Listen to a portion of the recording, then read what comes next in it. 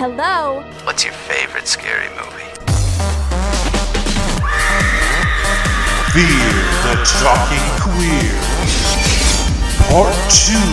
2? Who's gonna do that? Sequels suck. Hey, sister. Okay, yes. That is what I was thinking. I was like, what can I say that would pertain to, like, the episode? And I couldn't think of anything, so. Yeah, it's the logical choice. Hey, sister. Just kidding. You're still a bitch. Oh. Just kidding. Yeah, hey, bitch. Welcome to Fear the Talking Queers. I'm Sister Lois. I'm Sister Murphy. And we want you to pledge to FTTQ. Yes, the best way you can pledge to Fear the Talking Queers is by donating. Ooh, yeah, we're going right into this today. Right. No, hi, how are you? Give us your motherfucking money, bitch. No. No, if you constantly listen to Fear the Talking Queers and you want to help contribute to the quality of the show, we're always looking for ways to improve ourselves with, better microphones or better audio programs and equipment. Oh. And but we're podcasters on a budget. So if you want to contribute to the show and support in any way that you can do, you can go to our website, fearthetalkingqueers.com, and you can find different ways to donate, from a monthly donation via Anchor or one-time donation via PayPal. And actually, one of our dedicated listeners, one of our friends over here at Fear the Talking Queers, yes, Brandon Lightning, yes, he struck us with a very generous donation, and we are so appreciative of you, Brandon. Yes, thank you so much. That was so sweet of you. Totally unprompted. Yeah, and he's an avid supporter. We talk to him all the time on Instagram, and that could be you too. And not just for the money, but I mean, yeah, no, we fancy ourselves over here at Fear the Talking Queers of being a community right next to our listeners, which also brings us to being a part of the show. You can actually be on Fear the Talking Queers, girl. Like, you can be included in the episode. We saw it on Ma. Yes, absolutely. Our friend Mike Achu, Long Beach represent. He submitted a message for Ma because he's a huge fan of the movie, and he just gave a short little blurb about why he liked it, what it meant to him, and you can do that too. So you can go on Anchor. It's anchor.fm/Fear the Talking Queers, and you could submit a message right to us about the upcoming movies. So we've already announced our upcoming episodes for the month. So, we have Sorority Road today, but next week we have Disturbing Behavior. Yes. Starring James Marsden and Katie Holmes. And at the end of the month, we have... but no, you see, you can go to our website, fearthetalkingqueers.com, and there are little Easter eggs hidden on our website. So if you go and you find out a way to... we just gave our website a little makeover. We revamped her a little bit, girl. And so if you go on to Fear the Talking Queers, there are 2 pages that you can look at. On one of the pages, I won't tell you which one, you have to explore and find out, but we've already mentioned it, so you'll be able to kind of pick up the clues as to where these little Easter eggs are. One is our season 3 logo is officially on our website. It starts in July, season 3. Ooh. Because at the end, in mid-June, we're going to take a little break, and then we're going to come back fresh and rejuvenated in July with season 3. And we are upping our game as far as our look, our sound, and the season 3 logo looks so good. Just like we always do. We are always upping our game. And that season 3 logo, bitch. Like, Frankie is a whiz on graphic design, things. Like, oh no, it's just so good. I'm so excited for it. It's giving me all the 90s slasher fantasy I could ever hope for. Yes. And I feel like we look fierce, we look cute, we look spooky, we look like we're in a movie. Yeah. And then also you can get a very special sneak preview of our June episodes.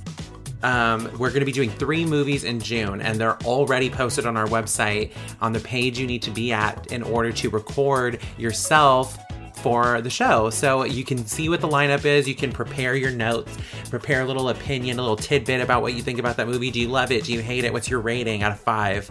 Like, tell us. Yeah, absolutely. And we would love for you to be part of the show. It's the easiest way to become a Fear the Talking Queer yourself. So get on that. If you are an avid listener, you know that one of our favorite things to do is to play a little game. And so we haven't done one in about a month now since our Cloverfield 10 Cloverfield Lane Mad Lib episodes. So we're going to go back to one of our favorites, which is Would You Rather? Ooh, yes. And this time I have my own list. You have your own list. I know usually we work together, like on the same list and try to surprise each other. Yeah. But now we have our own, so we don't know what's coming.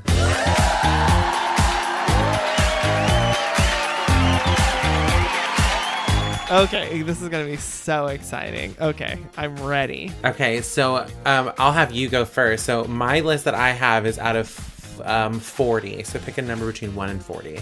Ooh, okay. I'm going to pick 37. Oh my God, that is so weird because that's literally the one I was reading as you said it. No way. Because I scrolled down to see how many were like on my list. And I was like 40, and then I'm like started reading 37, and it's so funny. So this one is more movie centered. So would you rather? Okay.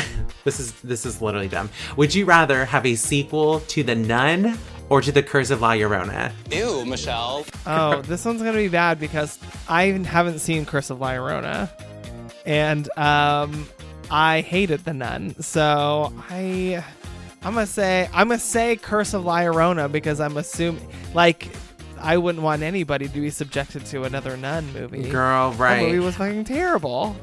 I would agree with you. I've seen both, and The Curse of La Llorona was slightly better. Was it, appropriate with the culture of which the curse comes from? No, absolutely not. But I'm thinking maybe if they come back for a sequel, it could be better. Oh my God, yeah. What was it? Isn't it like An American Family? It's like Linda Cardellini. Yeah, it's Linda Cardellini and her mixed Hispanic kids, and like, why? Oh my God. It's so ridiculous. Yeah, but I know that there's like a bet. Did you watch that La Llorona that's on Shudder? That's like supposed to be. Oh, that one. You watched it, right? Is really good. Yeah. Way Ooh, better. okay. It's more about watch that one. ambiance than scares, but it's really good. Ambiance? Ambiance Knowles, absolutely.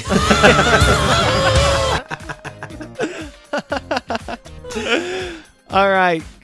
So yeah, I guess my answer is Curse of La Llorona. I'm gonna trust. Good choice. That one's like slightly better. Okay. All right. Pick between 1 and 16. Okay. 11. Our lucky number. Mm-hmm. Would you rather live as a ghost on Earth after you die, or just stay dead?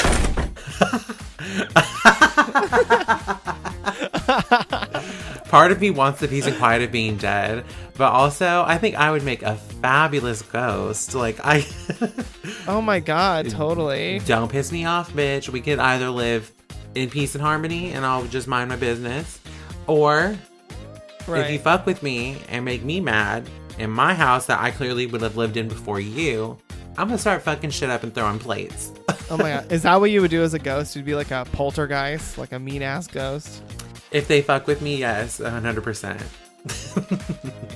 If they try to smudge me away or something, I'm coming for that ass. Oh my God. I'm gonna pull a Bad Girls Club as a ghost. Like, I'm gonna be fucking pulling blankets off you every night. Oh my God. You're not gonna be sleeping with no blankets in here. What fun things would you do if you're a ghost? Fly around in the air.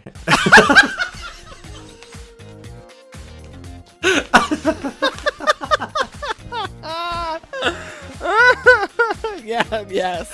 I'm here for that. Yes. Oh, my turn. Pick a number. I'm gonna pick 20. Okay. Would you rather wake up in the middle of the night to Pennywise from It or the Creeper from Jeepers Creepers? I would probably pick Pennywise. Okay. Because those kids seem to get away from him pretty often, I will say. They I think do. The Creeper has like a more consistent death rate, you know? Yeah. If you're like, The if you meet him, the like, survival you're rates are gonna low. Die. Yeah. Yeah, like I feel like if I saw Pennywise, like he'd just like try to scare me, you know, show me something really freaky, and then I'd be free to, you know, reconvene with my friends and we can figure out a way to get his ass. So Yeah. I'm gonna say Pennywise. Because Pennywise has his weaknesses, and the creeper, we don't really Yes. know. Other than that, you know, he goes to sleep at the end of the night and doesn't wake up for another 27 years. I mean, other than that. Yeah. But yeah. I'm gonna go with number 2. Ooh, oh, okay. Would you rather have visual hallucinations of The Ring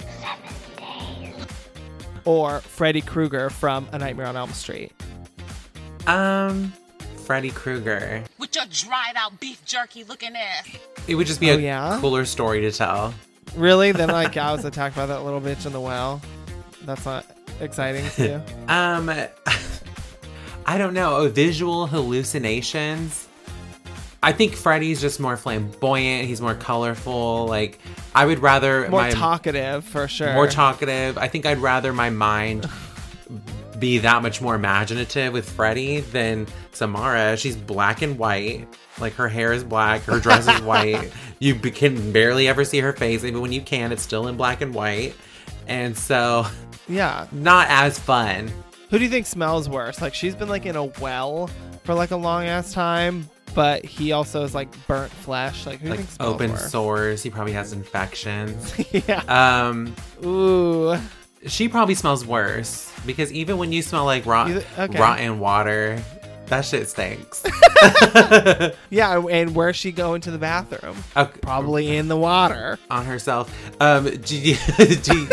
What about, you know, do you remember, have you ever gone to Vallejo and there used to be the Hollywood Video there and there was that lake next to it?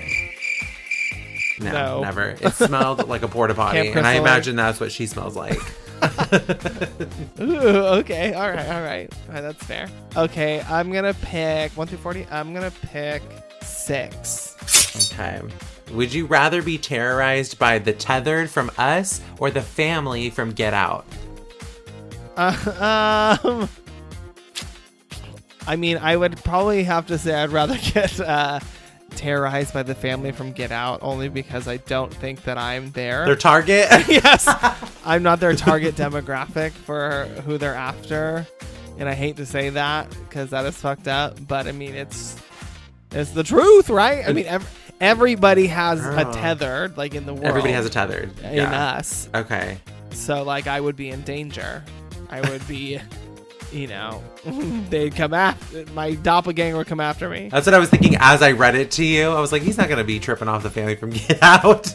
But no, not you, rather wanting to be, not you wanting to be one of the white people in Get Out instead of being in Us. I don't want to be those people in Get Out, but I'm just saying that I don't feel like I would be in a lot of danger. What if you thought about it from the perspective of which movie would you rather be in?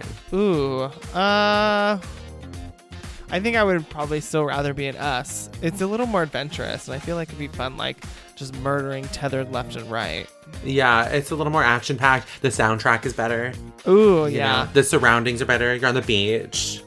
Yeah, exactly. I feel like Get Out is just so bleak and so terrifying. Like, I wouldn't want to be in that movie, but Us, like, having the opportunity to, like, see my doppelganger and fight them. Like, what would your tethered be like? Let's see. If she came from a part of my personality, maybe really angry. Like, yeah, I would imagine. They all seem to be. They're all kind of pissed off. But I wonder if you're like your mouth would be sewn shut. You're a bitch who talks a lot of shit. Probably. I probably wouldn't make no noise. It definitely wouldn't be fast. Definitely be slow. I'd probably be like the little boy from Us. That would probably be mine. I would be like Elizabeth Moss character. Yeah, for sure. Just wanting to be beautiful and wanting to be beautiful, looking in the mirror. Okay, my turn? I'm gonna go with number 13. Would you rather sleep in a room full of spiders or sleep in a room full of snakes? Oh. Snakes. Really? But I mean, I guess me too. I don't know. I'm scared. I mean, I guess it depended on the species. Or the type. Like Black Widow's mama, no. But garden snakes, yeah. Why not? Trouser snakes? Oh, I would definitely rather be in bed with a snake. The trouser snake. With a trouser snake. With a flesh snake. Oh my god, with a room full of them? Yes. Yeah. I don't know. I mean, I feel like if I were to be attacked by snakes, it would be more painful. You know, they have the sharp ass huge teeth. But I feel like spiders, I don't know. Then they like bite you and then you die of poison. I think I don't know. There's something about the spiders being too small and like too creepy crawly. You know what I mean? Mm-hmm. Like the snakes are more manageable because they're bigger. I'm getting chills. Mm-hmm. Yeah. But you have to sleep with them. Like, you're not going to be like fighting them off like you're sleeping with them. Yeah. You would not be able to sleep. Who do you think is more comfortable? Snakes. Snakes. That's true. Snakes. Yeah, they're probably like a little more, they give a little more neck support probably. All right. Well, on that note, let's get into our movie this week. So this week we are doing the 2009 slasher Sorority Row. Yes. This is a remake of sorts. It's like a reimagining. It's using the source material, but making something new. It's basically just took the deadly prank and the revenge plot. But yeah, I did notice in the beginning of the credits that it says that it's based on the original screenplay, which was titled Seven Sisters by Mark Rosman. Yes. And Mark Rosman is the writer, producer, and director of the very first movie, The House on Sorority Row. Right. Have you ever seen that movie? I actually just watched it recently. I watched, I don't know that I've watched the whole thing, but I definitely have seen the beginning. Because that's what sticks out to me. Yeah. But I might have seen the whole thing and it's just very forgettable. It is super forgettable. But yeah, it stars Real Housewife alum Eileen, whatever her last name is. That's on like The Young and the Restless.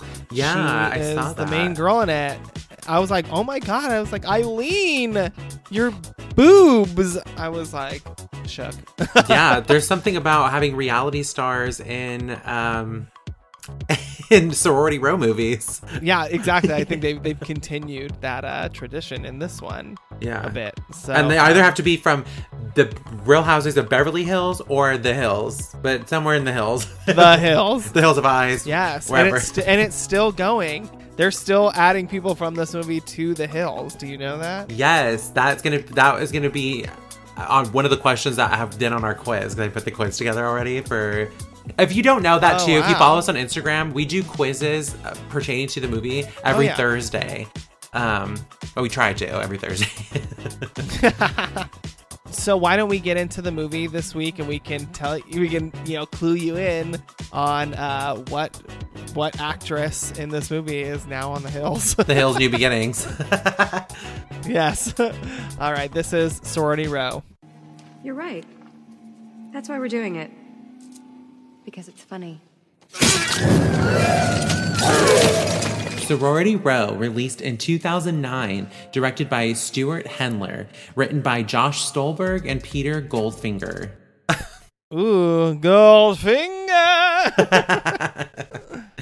Our film begins at an over-the-top college party at the sorority house of Theta Pi.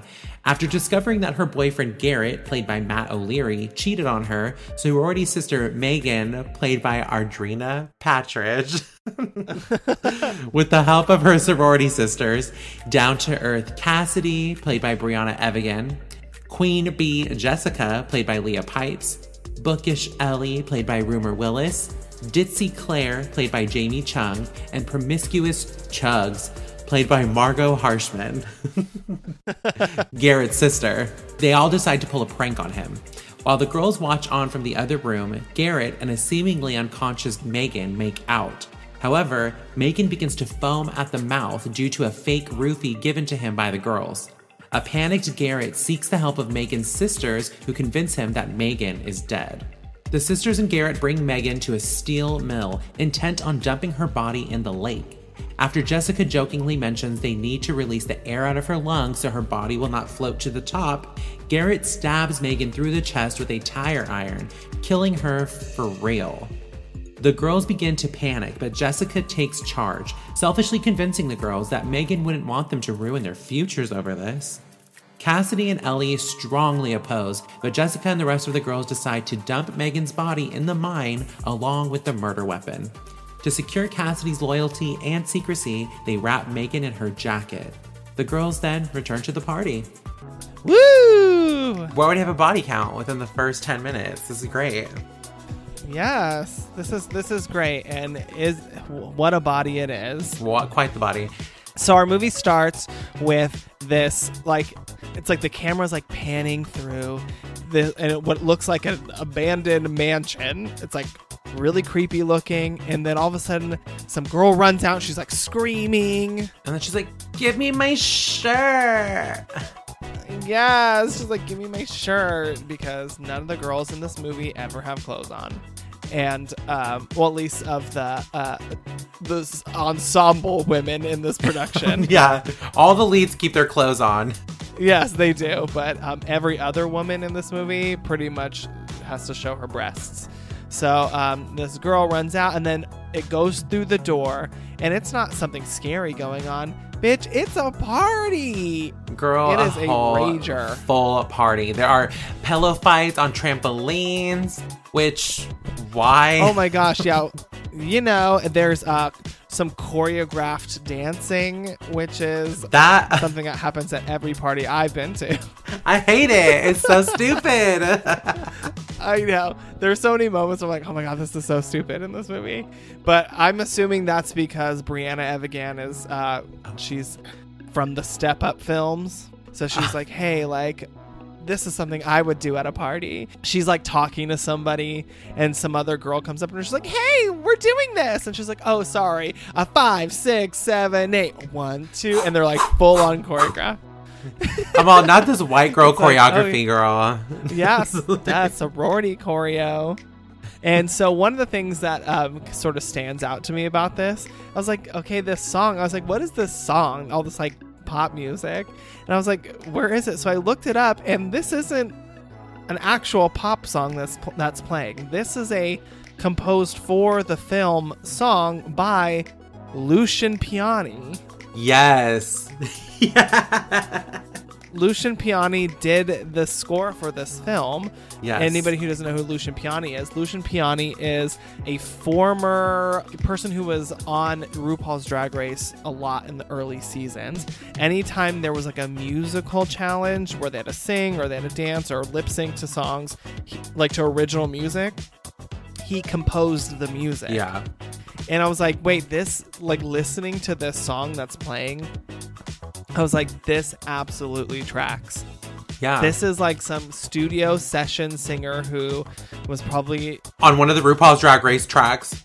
Yes, absolutely. This literally sounds like a RuPaul's Drag Race track. Because I was like, it says featuring Steffi Ray. And the song's called Tear Me Up.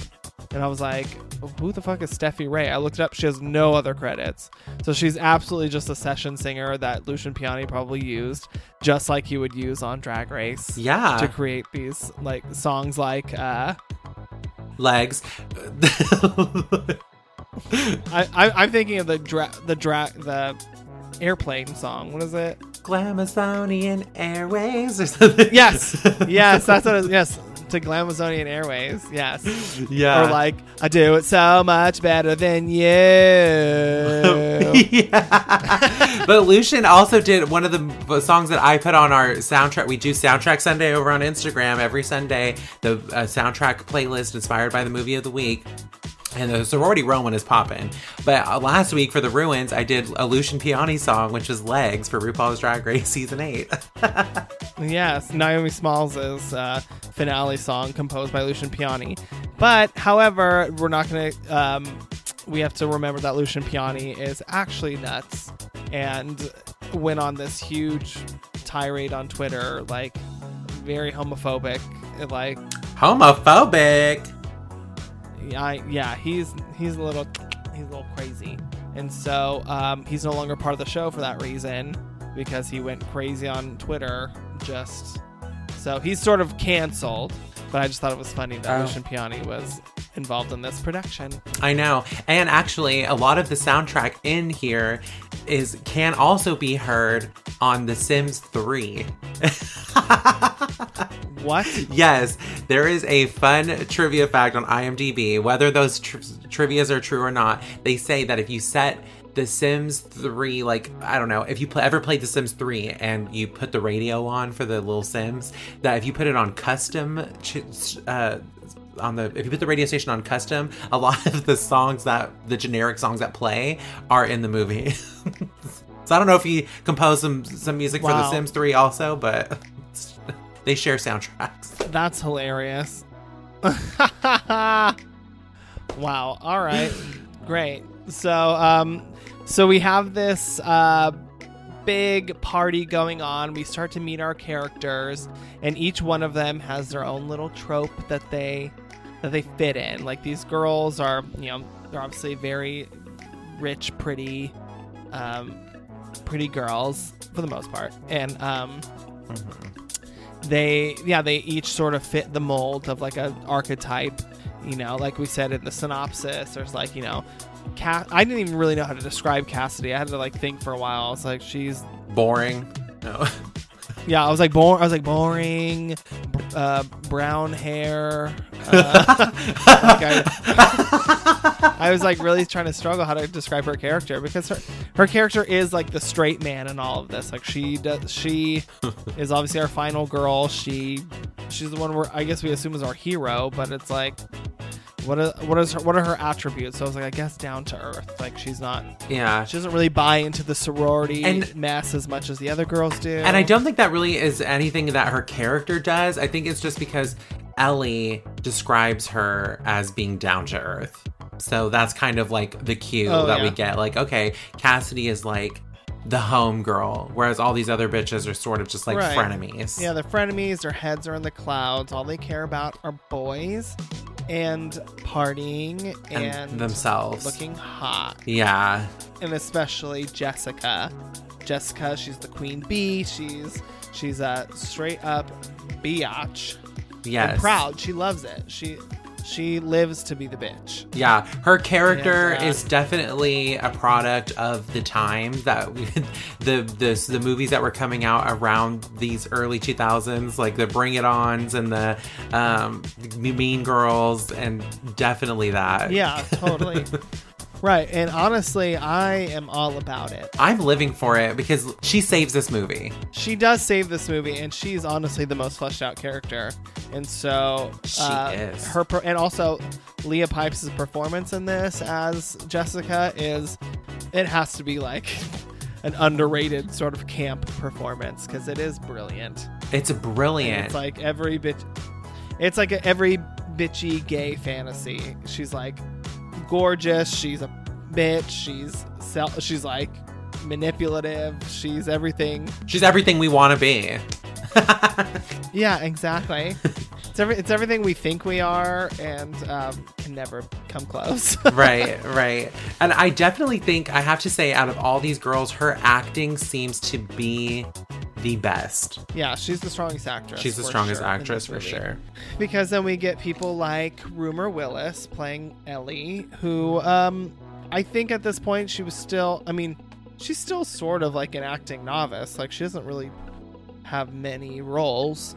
I think before this, the only thing I could think of her in was House Bunny.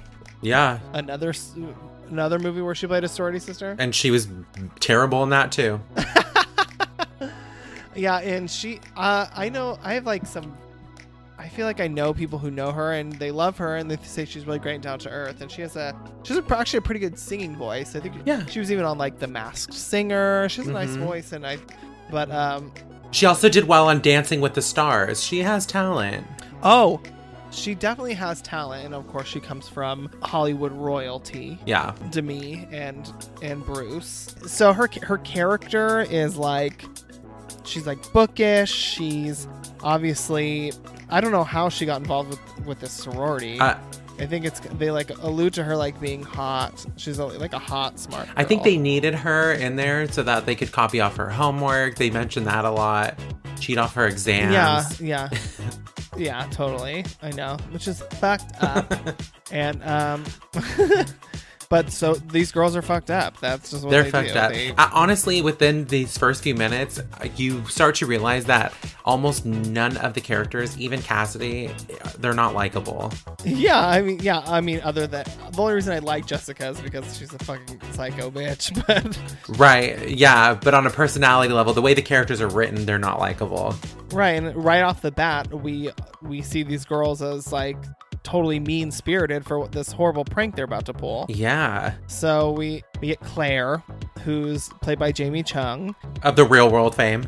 Of the Real World fame, yes. Who's actually gone on to... She's had a very, very strong career as an actress. She has. I mean, compared to all these other girls, I can't tell you what any of them have done. Other than Rumor being in The House Bunny and Margot Harshman being on Even Stevens, like, I have no idea who... Oh my god, I didn't even think about that. Is that that's her? her. That's Tawny from Even Stevens playing I know- promiscuous Chugs. Oh my god. And I know Jessica, Leah Pipes, she is on a CW show, or at least she was. It was like a spin-off of The Vampire Diaries. So I know that's what she's done. The Werewolf Journals. You know, and I hate you so much. And then Brianna Evigan Gown, whatever. Like I said, step up. To the streets. Actually, do you know what? I saw that. I was like, what the hell else has she done? Because she's not Sophia Bush, like I thought. I thought she was. You know what I mean, though? Like, So she's not on One Tree Hill. yeah, no, that's not her. But so I read something on Wikipedia that said that she's considered a scream queen, and I was like, For what? And so I looked up what they meant by that, and here are the list of horror films that she has starred in. S. Darko, that sequel to Donnie Darko that everybody thinks is a piece of garbage. So S. Darko, Sorority Row, something called Burning Light, Mother's Day, The Devil's Carnival, Stash House, Mind Games, and Alleluia, The Devil's Carnival. And then she was in the second season of From Dusk Till Dawn, which I've seen that show, and I honestly don't remember her being in it. She is not a scream queen. She's a B-movie actress. She was in Creatures from the San Andreas Fault. And That bitch has the same career as Maureen Roberts. Yes, Rena Reynolds. Rita Reynolds. Yeah, so I mean, I guess Brianna Evigan is she's a scream queen according to Wikipedia. Wow, I would have never known. Yeah, I definitely am way more familiar with the movies that Jamie Chung has been in. Oh, for sure. Like, and especially like she's still doing great things. Like Lovecraft Country came out. She was in that. Like she's still doing good things. Sucker Punch. Yeah. Right next to Jenna Malone. Yeah, exactly. Yes. And so, and then we have Miss Audrina Patridge in her film debut. Oh, and what a debut it is. She is definitely the best actress in the movie. Oh my god. Not Audrina in Sorority Row. It's crazy because I was just watching The Hills New Beginnings last night. And I'm like, there's Miss Megan, alive and well. There she is. Yeah. And like, I remember it being so hyped up, her being in this movie. She was the selling point of this movie. This was like the peak, like, Hills fame. Oh, peak Hills. Like, her house was getting broken into by the bling ring. Like, Audrina was at the top of her game. Yeah, she was. That's how you know you made it. Like, when those bitches were going in your house. Alexis Nyers. It's like, wow. Yeah, Alexis and her sister popping Adderall, breaking into houses. Like, like if you're being broken into and you're the other victim of the crime is Paris Hilton, like you're doing something right. Oh, yeah, totally.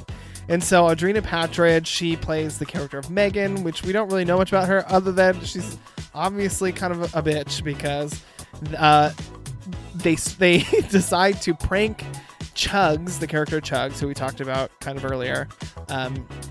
Actually, we kind of didn't really talk about her too much, but her character is very strange. I think she's the least likable out of all the girls. Well, she's the worst She's the least one. likable, and she's so strangely written. Like, is the writing being judgmental of her, and like her promiscuity? Yeah, it doesn't do her any favors. It's not really empowering. It's not like she's like a happy, fulfilled person who's like this like powerful sexual being. No, she's because like her character a has drug addict slut. Like that's what. And I'm not saying that like that's what people are who are like this, but this is what the movie does to her. Like it makes her so unlikable. Like she's mean. She throws drinks in people's faces. She lets people get away with murder, literally, and she, on top of it, sleeps with people for drugs. So it's like, this is, I don't even know how she got into college with this attitude. Yeah, what does she study? Like, what is she actually in school for? What do you think these girls are fucking mastering in? What are their majors? Oh, major? I know. Mastering in. Like fashion merchandising. That would be Jessica. She would definitely be fashion merchandising. Yeah. I mean, Ellie's going to be a doctor. Cassidy's probably a dance major. She's clearly a dance major. And fucking Claire, I don't know, probably. She's probably fashion merchandising. Jessica's probably like political science. Yeah. Yeah. No, she's like PR. She's like trying to be like a PR woman or something. I don't know. Yeah. Anyway. Okay. So they devise this plan to prank Chugs' brother Garrett, who supposedly cheated on Megan. Which, first of all, how are they even dating in the first place? Right. Garrett is not worthy to literally be in the same room as any of these girls. Well, they're just so in different leagues. He's like this kind of scrawny, dorky looking guy. Yeah, who clearly has a fragile personality. And not even like the toxic masculinity. It's like it's that, but it's also like just socially awkward. Like just on the borderline of nervous breakdown. Like, no. Yeah. How did he start dating Megan? Like, what was she getting out of this equation? She's obviously like this like hot sorority babe, and it was just like, it's sort of strange that they were dating in general. And then they're like, he cheated on me, and they're like, didn't you cheat on him first? And she's like, yeah, whatever, that's like besides the point. So we're like already with these really unlikable women. I know. Who are. I also almost felt like Megan's character was based on like Jennifer's body. I don't know why I got that vibe, but it was like the things that she was saying, like sort of like the vapid, shallow things that her character has to say. I was like, this is sort of like a Jennifer. Sure, she's like she's like a Jennifer for sure. I don't know if I don't think they were probably inspired by each other since they came out around the same time. Yeah. But I mean, they're definitely trying to go for that, and it's not working. Okay, so I get. Yeah, it's just like she's not fleshed out enough. No, we just see her as like the mean side of Jennifer or Megan. So then they continue this prank, and they drive out to this spooky ass steel mill. Wait, I am kind of confused over this prank though, because it's like, okay, so. Right. Megan and their sisters are like, they bring this up a lot. Like, we're sisters. We have to stick together. We have to do this. So why would anybody be tricked into thinking that her sisters are going to be giving him drugs so that he could rape her? Essentially. Yeah, exactly. Like, what? It's really flimsy. Like here's a roofie. It's like, why would you want to have sex with a corpse? Right, like, exactly. If this is your girlfriend, you love her, like you're saying you do. Yeah, why do they need to give that to her in general? That is like, so why weird. would he need? If they were together, why did they need? I don't know. So that he could just do whatever he wants. That is nasty. He's disgusting. He's the garbage of the earth. Honestly. And they're garbage for perpetuating this too. Yes. They're fucking garbage. Like, I get that it's a prank, but no, I think the prank from the original was much better. Yes, it was. So they go to this steel mill, which is really fucking spooky, and Garrett is having a full-on meltdown, just freaking out. I mean, rightfully so. Mm-hmm. He thinks he's just murdered somebody. He's and screaming, he's crying. He's like, what the fuck am Yeah, I gonna and- do? With the big and they're like laughing in the back seat, but like also like playing sad.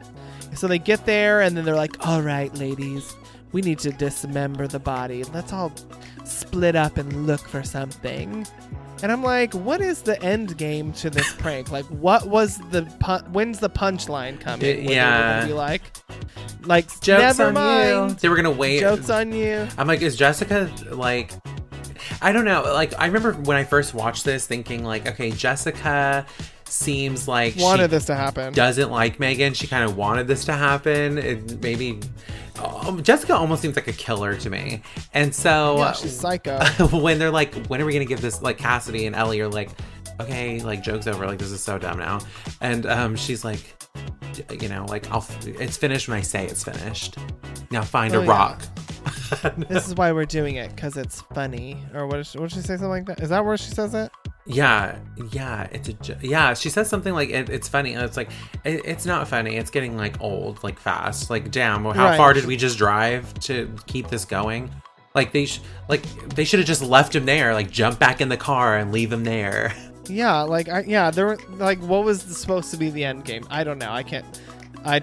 We don't know. So obviously, It's so stupid. you know, Garrett in his, you know, high stress grabs a tire iron and stabs her in the middle of the chest. Yeah, and as he's doing it, he's kind of saying like, now there's no lungs, and he's like doing it in a very vicious manner. He's like, there are no more air in the lungs, and I'm like, what the fuck? Yeah, because Jessica made this like comment about how she had air in her lungs. She's gonna float, which is that true? I don't know. Is that science? I think bodies just float naturally until they fill with water. Right. Okay. Right. So, all right. So I don't know about the air in the lungs. yeah. So then he full on stabs her in the chest, and all hell breaks loose. Well, is this science? Do tire irons have blades on them? I mean, I think he just pushed a blunt ass tire iron through her chest. That would take so much force. That's not something I think that he would physically be able to do. I mean, yeah, he's kind of scrawny. Unless he, you know, that whole adrenaline thing. I mean, maybe. I mean, that's true. His adrenaline was pumping. He already thought she was dead. So I don't know. And so, yeah, he wasn't being gentle about it. So he just full on stabs her in the chest. Everybody starts freaking the hell out. And they're like, she wasn't really dead. And he was like, wait, she wasn't really dead? And they're like, no. What's wrong with Holy you? shit. I know. Oh, my. What's wrong with you? Can we talk about Audrina's acting as she's dying? There's no choking God. on the blood. There's no. She does like a little bit like, and then like all of a sudden, like she's like slowly blinking, and then she finally closes her eyes and dies. What looks like peacefully. Yeah, she's like, I'm dead. Yeah. And these close-ups of her face, I'm like, it's clearly because she had no facial expression as she is supposed to be Right. dying. So they were like, So we're looking at the ceiling. yeah, she's always looking at the ceiling.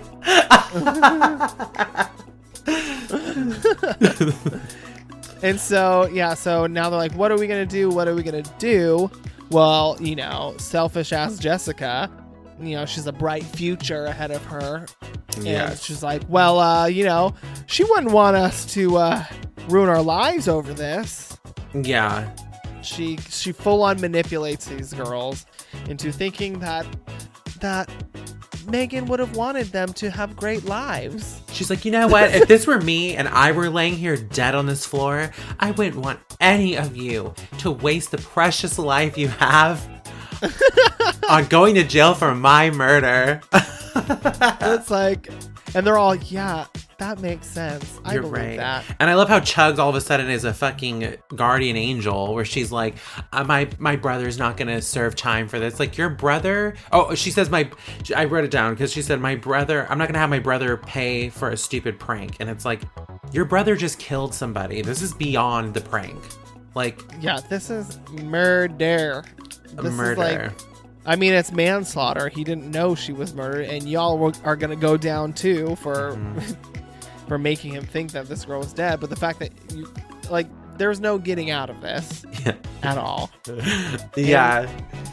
And then Jessica starts using sorority rules to manipulate them. Secrecy and solidarity. As if any of that matters when it comes to terms of death. In this moment, that shit is fake. That shit is out the fucking window. Honestly, and the writing for Jessica seems so disjointed from everybody else's dialogue.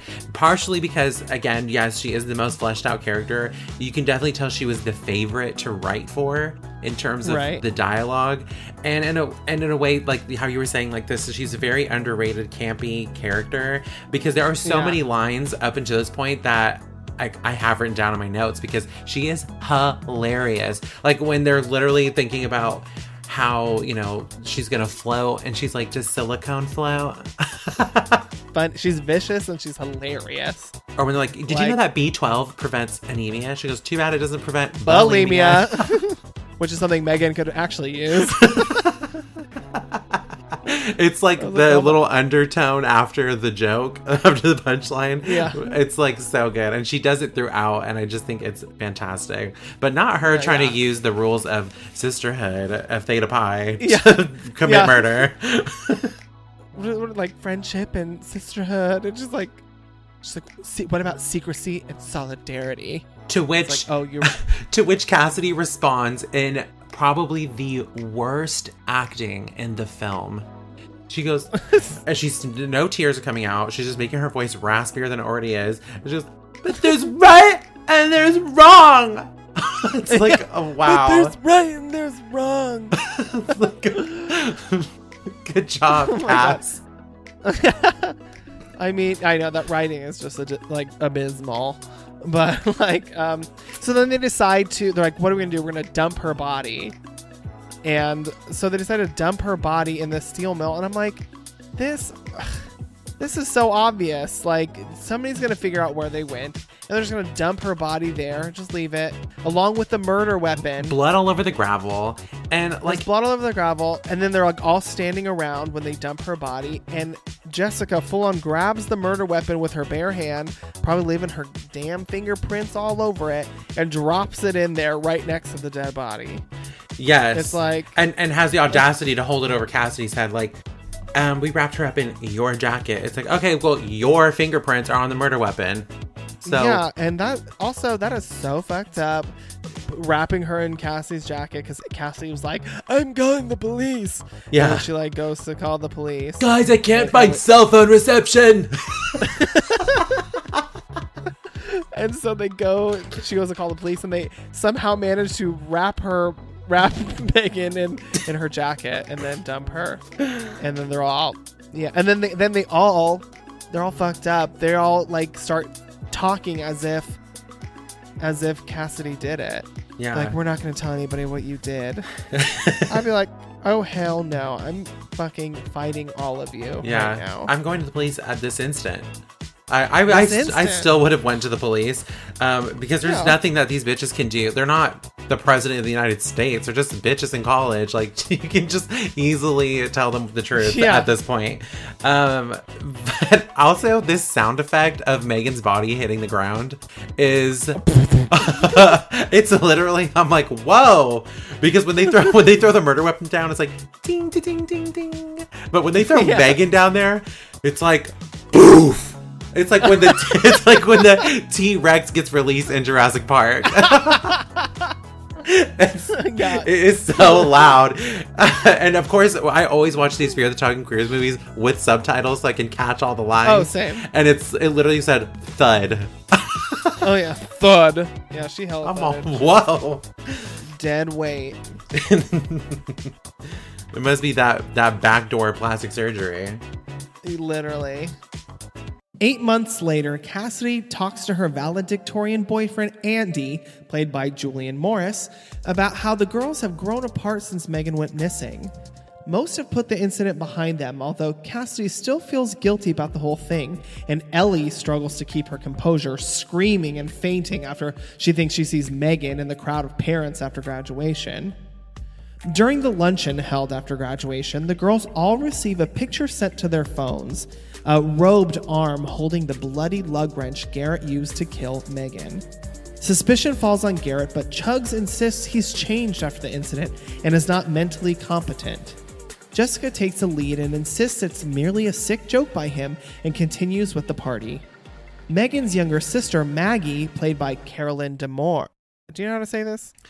Carolyn Demore. Carolyn Demore arrives wanting to honor her sister's memory by attending the party, but is denied by Jessica. The girls have one last meeting with their house mother, Mrs. Crenshaw, played by R.I.P. Carrie Fisher, who gifts the girls bracelets and leaves the house to them for the party tonight. Sorry, what's this? Silver coated? I'm never gonna wear this. Yeah. Oh my god, I know. Jessica's such a bitch. Like her house mother who, you know, probably put up with her bullshit for years and years and years, gifts her, maybe it's cheap, but she has to buy a lot of them. There's like, what, 50 girls in the sorority? Yes. You think you're getting platinum, bitch? Are you kidding me? Anyway, the party setup is in full swing, and the house begins filling up with horny college students ready to party. Claire even begins to put bubble bath in the jacuzzi and has a naughty tryst with boyfriend Mickey in the hot tub right on the front lawn. Later, Chugs leaves to go to her therapist appointment. Her therapist, cuffed to his bed by a previous patient, convinces Chugs to finish what the last patient started. While she freshens up, a hooded figure launches a bladed tire iron at the therapist, impaling him in the head. Thinking he's playing a sexual game, Chugs lies down and drinks champagne when the killer swiftly crams the bottle down her throat and slits her neck open. Ooh. Ooh, all right. So, here we are 8 months later. These girls are not the same. Obviously, they've grown apart since they were all giant bitches to Cassidy. Yeah. And, you know, since they all basically committed murder. Like, especially not going to the police after. Now you're just like an accessory, or I don't know the legal jargon, but yes. Yeah, no, they're totally involved in this for sure. Like, they convinced somebody that somebody was dead, which led to them actually being dead. Like, yeah. Obviously, they have some responsibility in this. Yeah, and most of them have been able to keep their composure. Cassidy still has guilt hanging over her head, but Ellie is just absolutely ridiculous. Like, she's gonna be the first to crack. She is a disaster this entire movie. She is screaming, crying at every turn of of a corner. This scene of the graduation thing too, the luncheon, when they're like cheering, so and they kind of show Audrina like in her white lingerie, kind of like kind of dancing through the crowd, slinking through the crowd, through the crowd in a very sexy catwalk, and then almost like a Victoria's Secret commercial. Yeah, and they never show us who it actually is. They just keep showing like different glimpses of Caroline Demore and Audrina Patridge just like slinking through the crowd, and there's all this tension build up that we're not feeling because it's ridiculous. And then Ellie just, and drops her champagne and faints to the ground. Faints. Even they even know how ridiculous this is when they wrote it, because they give Jessica a line where she's like, "Who even faints anymore? Who even faints anymore?" Seriously, like, this is absolutely nutso. They're like, that was her sister, stupid. Yeah, this is her sister, duh. Who's also just slinking through the crowd. We never see her parents, just her sister. Just her sister. Her parents don't care that she's missing. And neither does Maggie, because Maggie, who will soon be reunited with her sister on The Hills New Beginnings. Yes, she is the one. So Caroline D'Amore is now on The Hills. Essentially replacing Misha Barton, who made this really nasty comment about her, saying that she doesn't know why she's on the show because she's so boring. And I was like, well, I guess you're just going to place one boring girl with another. But Yeah, and I was like, what? Because I was like looking at what Caroline D'Amore or whatever has been doing. And I was like shocked to see that she's on The Hills now. I was like, do they mention that they were in this movie together ever? I'm hoping. Actually, she was not in the first episode, so far we haven't seen her. She doesn't show up until the second season. No, yeah. So I just started watching the second season, but there's only one episode, and she wasn't on it. So maybe she's going to be in the next one, and Nice. I'm sure she'll be introduced through Audrina. Right, Like, totally. She has to. You know, they always introduce like, this is my friend and Do you know what co-star. else she's doing right now? Making pizza sauce or something. Yes, yes. Yeah. She's the she's the CEO of a brand called Pizza Girl Yes. that makes pasta sauce and pizza sauce. Her And I'm like, Instagram is literally filled with pictures of her eating spaghetti. Which I'm like, okay, work. You know what? She's making money. She's making money, you, and she's a bitch. DJ. Oh yeah, and she's also going to be in that new movie with all those girls playing nuns, where Paris Jackson is going to be playing a lesbian Jesus. Wait, Have you heard of this movie? what? No. So there's this new movie coming out it's called Habit. Oh. And it's starring like all these girls. Is it like a satirical comedy type thing? I think so. I think it's obviously supposed to be some sort of satire, but it's like sexy nuns with like guns and Paris Jackson playing a lesbian Jesus. It hasn't been released yet, but it's like caused all this kind of controversy. All this Not controversial Chris- Brady. Controversial Brady. It sounds like Caroline D'Amore has a bright future ahead of her. she does, and somehow she's in that movie too. She's like pretty low on the cast list, so I don't think she's a big role in it. Okay, but she But has she's her definitely hands in in all this the movie. pots. She has her hands in the acting, the DJing, and the And the fucking spaghetti pot. Yes. So also in this moment we met Cassidy's boyfriend Andy, and I will have to say this has to be one of the worst American accents I've ever heard in a film. Oh, it's really bad, and it goes in and out. Oh, it's so horrendous, and it is like up there with Emma Watson bad. Like, It's just almost like a joke. I don't think Julian Morris is a bad actor either. Like, I think that he does fine, but I He was think on he's Pretty Little Liars. He I was, think like, fine. he's like that kind of struggling actor. so much in this with the accent that it's pulling away from his performance. It's distracting. It's so It distracting. is, and like in Cry Wolf, he was in Cry Wolf. Remember that movie? He, Oh my god! I know, I haven't heard about that in a while. I haven't thought about that movie in a minute. It's literally been suppressed in the back of my mind, and then when I saw him, I was like, he's from Cry Wolf. He had his accent at that, and I thought his acting was far superior to his performance in this. Oh wow, yeah. So, but he's important, obviously, Right. because he'll come into play later, obviously. But let's get back to these bitches. So, we have this moment where these girls get this text message, and this is very I Know What You Did Last Summer. Yes. It seems like they took this right out of that playbook of like somebody threatening that they know the secret. I Know What You Did This 8 time- months ago.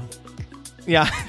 This time literally with pictures on a flip phone Oh, of the murder weapon. It's like, it's the pixelation Oh. for me. Yeah.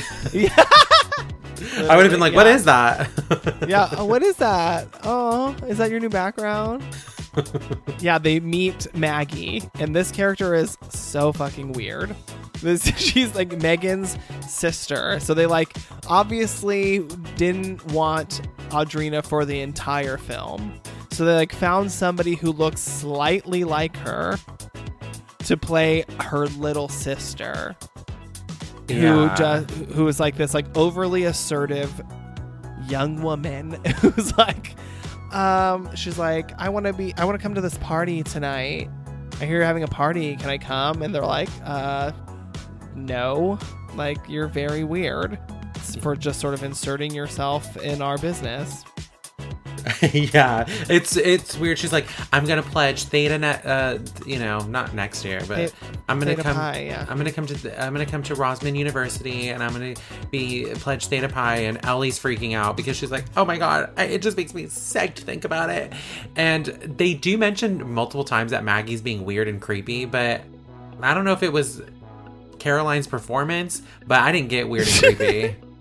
I was don't think so. She Yeah, seems like, kind of like an assertive bitch. I don't see weird and creepy. She just seems sort of assertive, less creepy. But what I will say is that the rest of these girls are being so goddamn obvious about like, these girls have no qualms about talking about what happened openly, just in the kitchen to where somebody could walk in. Yeah. They just like don't. They are so obvious. So I think the creepy thing, I think they're just projecting at this point. They're like, she's creepy because she's associated with that girl that we murdered. Yeah. Like, they're making it creepy. Like, she wasn't creepy. They made it creepy. Yeah. And Jessica. And like Ellie running out and throwing up after seeing her, like, it's like, okay, so fucking obvious. Ellie's the killer. That's what I would have thought. And Yeah. Jessica, she tries to keep her cool, but yeah, she definitely is talking just a little bit too much openly about this whole murder situation. Like, she's basically Rose and she does it throughout McGowan the in movie. Jawbreaker, where she's like, Megan's dead. Deal with it. I killed Megan. I killed a teen dream. Deal with it. Like, Jessica's not worried about Maggie because there's no way she's getting in without outfit. That's a great line. I love when she's like, add me on Facebook. I'll totally confirm. I'm like, ew. There's a lot of talk about Facebook on this too. Yeah, for sure. This was like peak end of MySpace, and Facebook was like still probably just for college kids. Yes. Yeah. Exactly. Because it was. That's sort of how That's Facebook how it started. started. Yeah. Like MySpace was on the way out, and Facebook was on the way up. So Jessica's in the know. She's cool. So she's like, yeah, like, add me on Facebook. I'll totally confirm.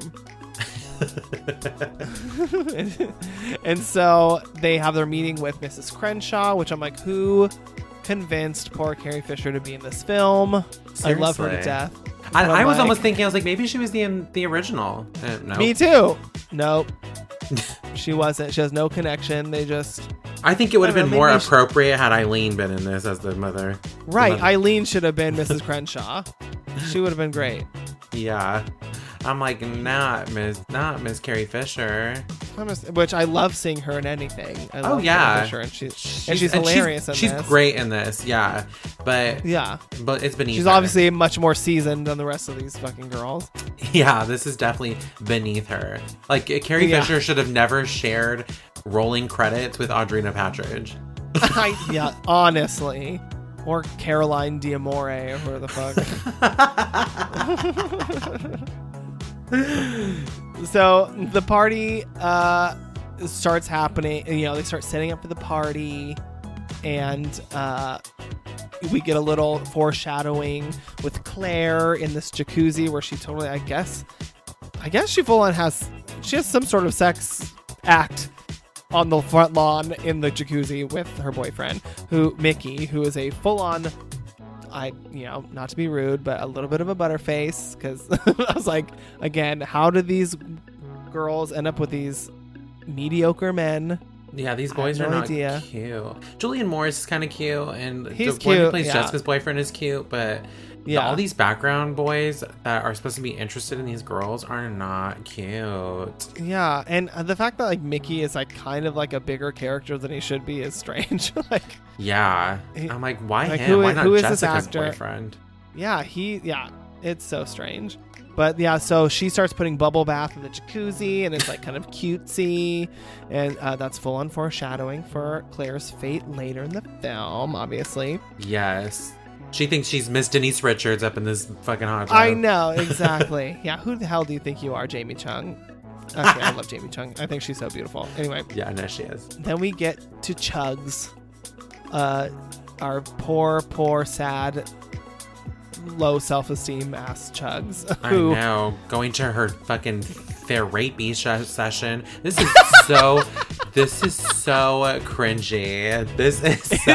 cringy. Cringy. Yeah, this is like so dirty. I think the idea of the doctor with the prescriptions fucking his fucking clients so that they can get free shit out of it. I think this whole idea is just so sick. Like it despicable. Is so disgusting that I wouldn't even want it written into a movie.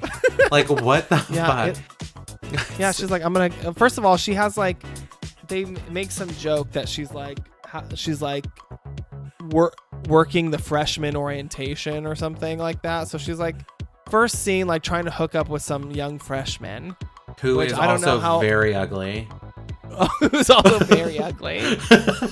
And then she like, and he's like, you're kind of gross. And she's like, whatever, not my fault, you're gay. And then, so then she goes immediately to go have sex with her therapist, who they make a joke is an ass man. So she's preparing to go have anal sex with this therapist. This is disgusting. And when she walks in, he's already chained to the bed from his last session. And I'm like, it's like, oh my God. Who wrote this? What awful monster thought it was okay? Who even thought this up? Like, what? Yeah. This is. I get concerned when I see things like this on film because I'm like, what was the writer thinking? Especially because this has absolutely nothing to do with the movie.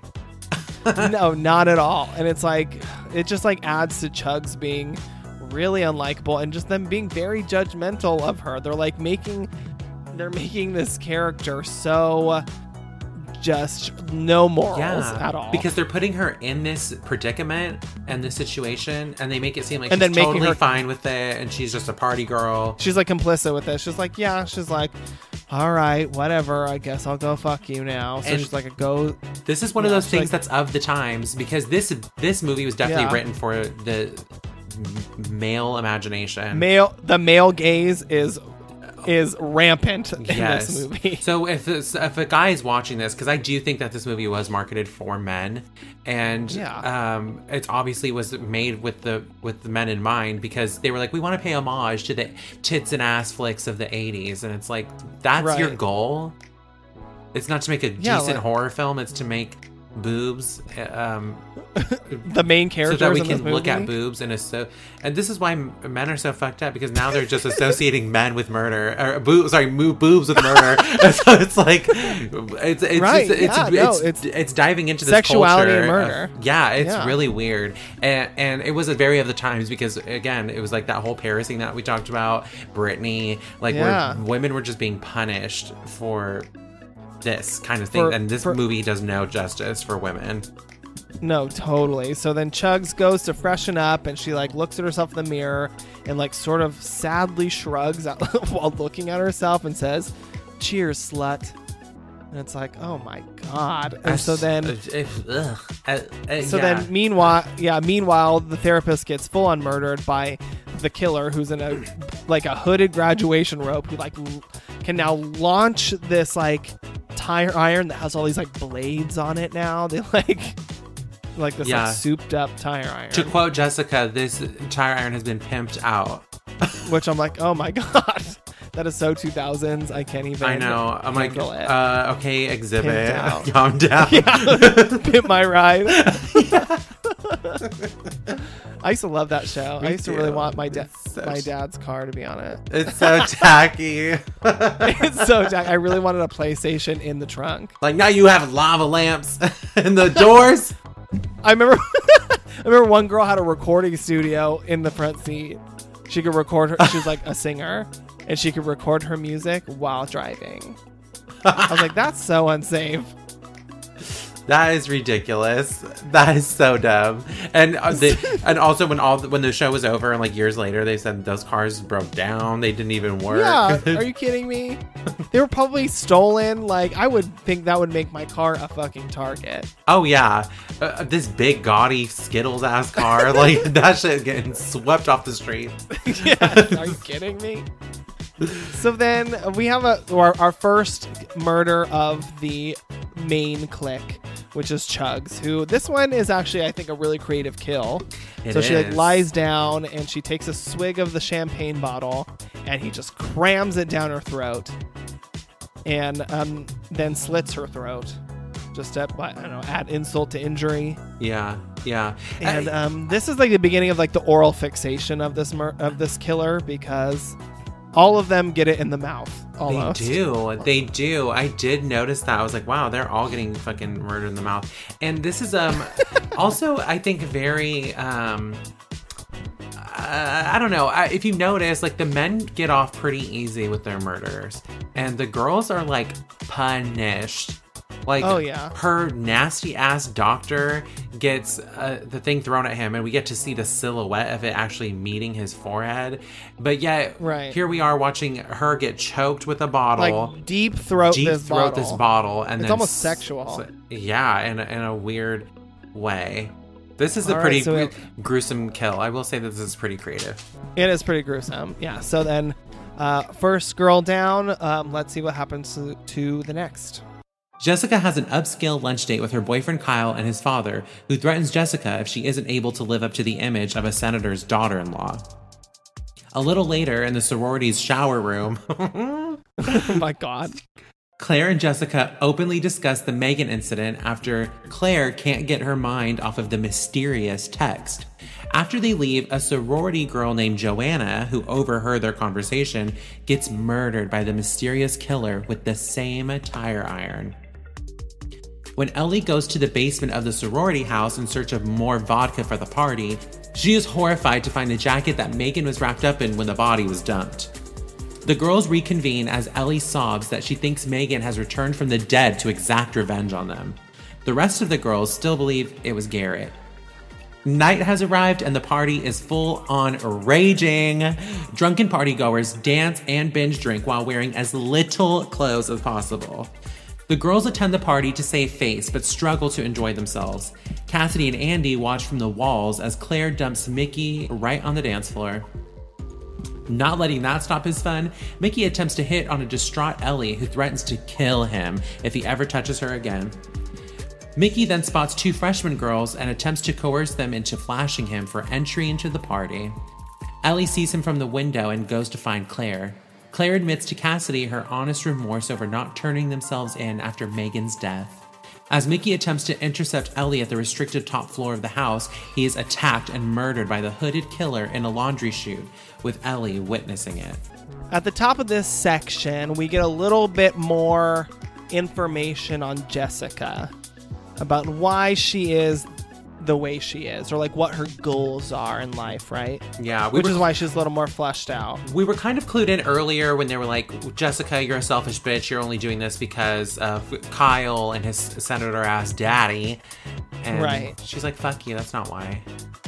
Yeah, but it is. So then she goes on this lunch date, and this man pretty much like talks to this young woman, this like adult man, and he like pretty much like the synopsis said, like threatens her because, you know, he wants to make sure that she lives up to the image. Like, his image is very important, and she, being some sort of social climber, she like takes this to heart, and she's like, I got a reputation to uphold, I gotta look good, and so this whole Megan bullshit can't come back. Right. Like, it can't, because then she's fucked. Then what is she gonna do with her life? Maybe her chosen career path isn't lucrative enough. Like, she won't make any money, so she needs, I don't know, Kyle for money. Yeah. I don't know what she wants. Yeah. Maybe she wants... She just wants to be a boss-ass bitch. And in doing that, she meets Kyle, and his dad is a politician, and it seems like a pretty prominent one, because he says that he is in talks to be potential vice president. Yeah. I'm like, of the United States of America? Oh my God. I'm like, oh, okay, work. But he says this weird thing to her, because all these men in this movie are disgustingly written. Like, they're just awful. Yes. And he says there are two types of girls: the kind of girls you spend your life with, and the kind you burn hard with. I'm like, what the hell? Yeah. What does that mean? What the hell does that mean? Burn hard with? I don't know. To me, this whole thing, it just seems so transactionary. Like it's not necessary that she's really in love with Kyle. Maybe she is, maybe she isn't, but it just all seems like It's for status. Yeah, it's for status. It's all for, it's more like Game of Thrones or something. It's like melding families together who can help each other in, you know, politics or the public eye. And, you know, the senator's son has this perfect wife, you know, nothing can come out about him that'll deter him from reaching his goal. So it's all about this like weird senator. So we do find out though that Jessica has told Kyle about the Megan's murder. Do you think that he maybe confessed to his dad and that's why his dad's acted funky? I mean, it's possible, or like maybe at least that there is something in her past that could potentially be damaging. I mean, he seems like the person that wouldn't care if some girl got murdered. No, he doesn't care. It's just about the fact that she's involved. Yeah. Right, exactly. So I bet it's possible that he told his dad. Yeah. Little Ugh. snitch. Snitch ass bitch. Yeah, snitches get stitches. Before the shower, Jessica comes back to the house, and this has no importance other than she says, I'm going to take a shower. But she walks in, and they're decorating the house for the party, and she looks at the drapes that they're putting up, and she goes, that's tacky. It's always these little lines that she throws in, that she has in the background. And there are so many added little sound bites throughout the entire film, and a lot of them belong to her, if not the background characters, and that is one of them that I love, because she just had this like pretty like, you know, sad ass fucking lunch date, and then she comes back and she's like, that's tacky. Like, she's just like a bitch through and through. It's almost like she's like, now she's back in her kingdom. Yes. You know, she like went and she got knocked down a few pegs in the real world, and then she comes back to her queendom of being the, you know, leader of this sorority house where she gets to, you know, make the decisions. And she is in full bitch mode. She's in full bitch mode because we definitely see it in the shower. Yeah, so we get to this scene in the shower where, first of all, this one girl like opens up the shower curtain on Claire and makes this hilarious joke about how waxing isn't just for floors anymore. I'm like, oh my god, what the fuck?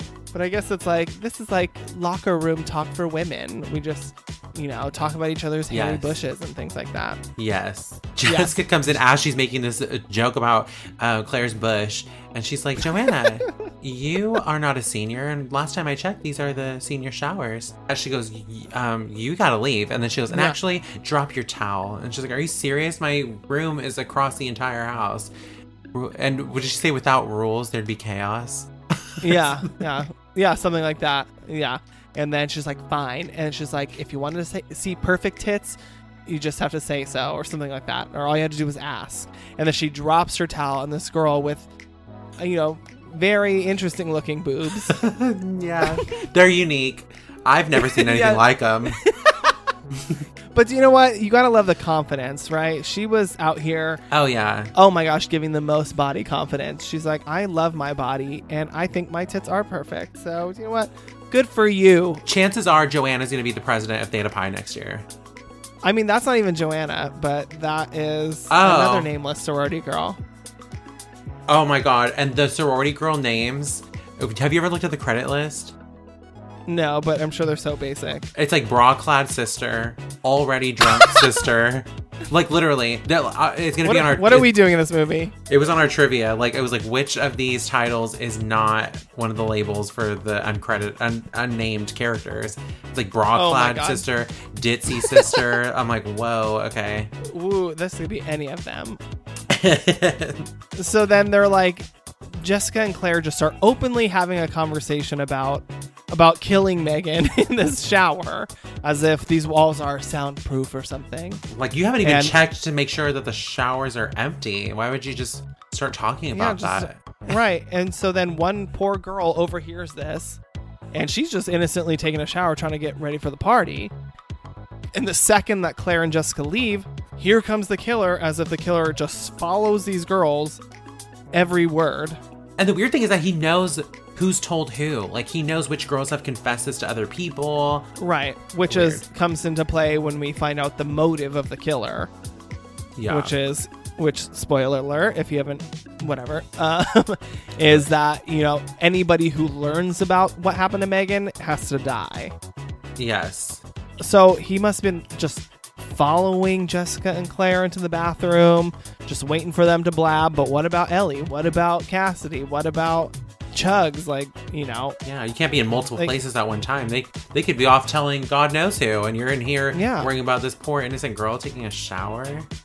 I know, and she gets it in the mouth too. She gets it in her chin. She gets it in her chin, girl. Yeah, and it's like all we're getting is like really other than Chugs, all the kills so far have been really random. Therapist, Joanna. It's like, okay, all right. Therapist, Joanna. Yeah. Who's next? Who's next? Who's next? Bra-clad sister? Bra-clad Ditzy sister? Over It sister? There's one called Over It sister. Fuck. And you know who it is? It's the girl at the very beginning, the only black girl in the movie, the only black person in the movie, the one in the beginning where she goes, isn't this a little too much? She's literally the only person who absolutely is aware of how ridiculous this movie is. Oh yeah, all the hazing. Yeah. So then we get this moment where Ellie goes into the basement and she finds Megan's jacket and she runs into Kyle, and I'm like, ooh, this is supposed to be some sort of like red herring that Kyle's in the basement. They all reconvene. They're all freaking out because Ellie's freaking out. She's like, oh my God, the jacket. And there's some really great lines in this one. Jessica is like, nobody is dead. Well, Megan. Yeah. That one. And I love that she's saying all these bitchy lines with rollers in her hair. These big, enormous rollers. Oh my God. It's great. She's so campy. I'm telling you. She's so campy. But they're still convinced it's Garrett. And they're trying to get a hold of Chugs. And she has a hilarious voicemail where she's like, hey, it's Chugs, leave me a... She like burps. I was like, God, they're so brutal to this character, Chugs, just making her so gross. Yeah, she's like repulsive. Even, and we didn't even talk about this, but even the high schooler that was on the freshman orientation or whatever, when she's trying to sleep with him, he's like, oh, why, did you throw up? And she's like, yeah, earlier, you're fine. And then like, he's like, honestly, I'm grossed out by you. I don't want to sleep with you. She's disgusting. And gross. They make her so disgusting. It's sad. It's sad to see. It is sad. It is sad. So then the party is going, and we're having like this montage of like party boys. Like this one idiot like jumps into the bubbles that are now covering the lawn. He like front flips onto the ground and then like stands up and everybody's cheering. Like, this is insane. And then the funniest moment, the stupidest moment in this entire movie happens, where we see somebody in what we've seen so far is the killer's costume, this like hooded graduation robe. My God, it is hilarious. Starts like skulking through the crowd, and like the music gets all serious for a second. You're like, oh my God, the killer's just openly out here in front of all these people. And then all of a sudden the hood comes off and it's a naked girl, and she like whips her hair around like she's at the fucking Playboy Mansion, and everyone's all, yeah! And it's like, oh my God, what the fuck is this? Honestly, again, the way these characters are written, it's literally that women are stupid, slutty, bitchy, and that men are idiots. Men are idiots and predators, and that they will hunt women and have these bimbos eating out of the palm of their hands. It's like, ew, this is so... Yeah. The dynamics written even into the ensemble are disgusting. Yeah, like that girl, like... I will say, though, that she is hilarious. Yeah, what do they tell her? Like, anybody want to do a reveal? She's like, sure. And they're like, sure, okay, but get naked and wear this robe and turn around and whip your hair. And the hair whip kills me. That's the funniest part. Yes. It's so great because it's like the killer. And it almost seems like everyone's paying attention to this mysterious figure walking through, because as soon as she gets up into a spot where everybody can see her, then she whips the robe off. She throws her head into a circle, her hair whips around, and everyone's like, yes! Like, and she's like, yeah, I'm fucking naked. Yeah. She's like, fuck yeah. Like, do people? I never went to a sorority or I think I maybe went to one fraternity party, but it was like a lame one. But like, do all these people? Do girls just run around butt ass naked at sorority parties? Is that a thing? And also, I'm pretty sure with the way things have gone as far as colleges, that this is totally unacceptable, and nobody would be doing this. No, like, all of this talk not. is so... This movie is so, like, rape culture-y, like, as far as, like, the girls... even this next part with Mickey, it's like, oh my god... So, yeah, Claire, and she gets all upset with Mickey because she's having a moment on the dance floor, and she's like, get away from me! And he's like, well, I'm not going to fucking stop having fun. So he's like going through the crowd, trying to get with every woman, and he sees like a vulnerable girl like Ellie, who's sitting there by herself, minding her own business, and he's like, great, this is my opportunity to swoop right in. And so he goes next. He's like, starts like sweet talking her and puts his hand on her thigh. And Ellie's the only one so far to have sense to be like, do not touch me. She's like, I will kill you if you touch me again. And they play it as if like this is supposed to be a clue that she like, or like a red herring that she, because then he dies. She said she's gonna kill him. Yeah. Well, that she's like, but it's like, she's just acting like any normal girl should. Right. When she's being like preyed on in a vulnerable state by a fucking douchebag like Mickey. Yeah, the one girl who stands up for herself could potentially be the killer. Like, oh my god. Yeah, literally. They make the music all scary and it's like intense, and she's like, I will kill you. Good for her. I hope she does. I do like, though, how when Mickey comes on to her, he's like, you look so beautiful tonight. I really like this thing in your hair. It's like, it's a braid. and it looks stupid. Yeah, literally. Yeah, so Ellie's like, I'm out of here. So she leaves, and then he starts scamming on these two young girls and like tries to literally manipulate them into flashing him in order to get into this party. And luckily they're smart enough to be like, no, we don't. We changed our mind. We don't want to do that. It's like, okay, good. Yeah, good great. For you, so girls. Some more girls with some sense. But then Ellie's in the window, and she's like looking at him.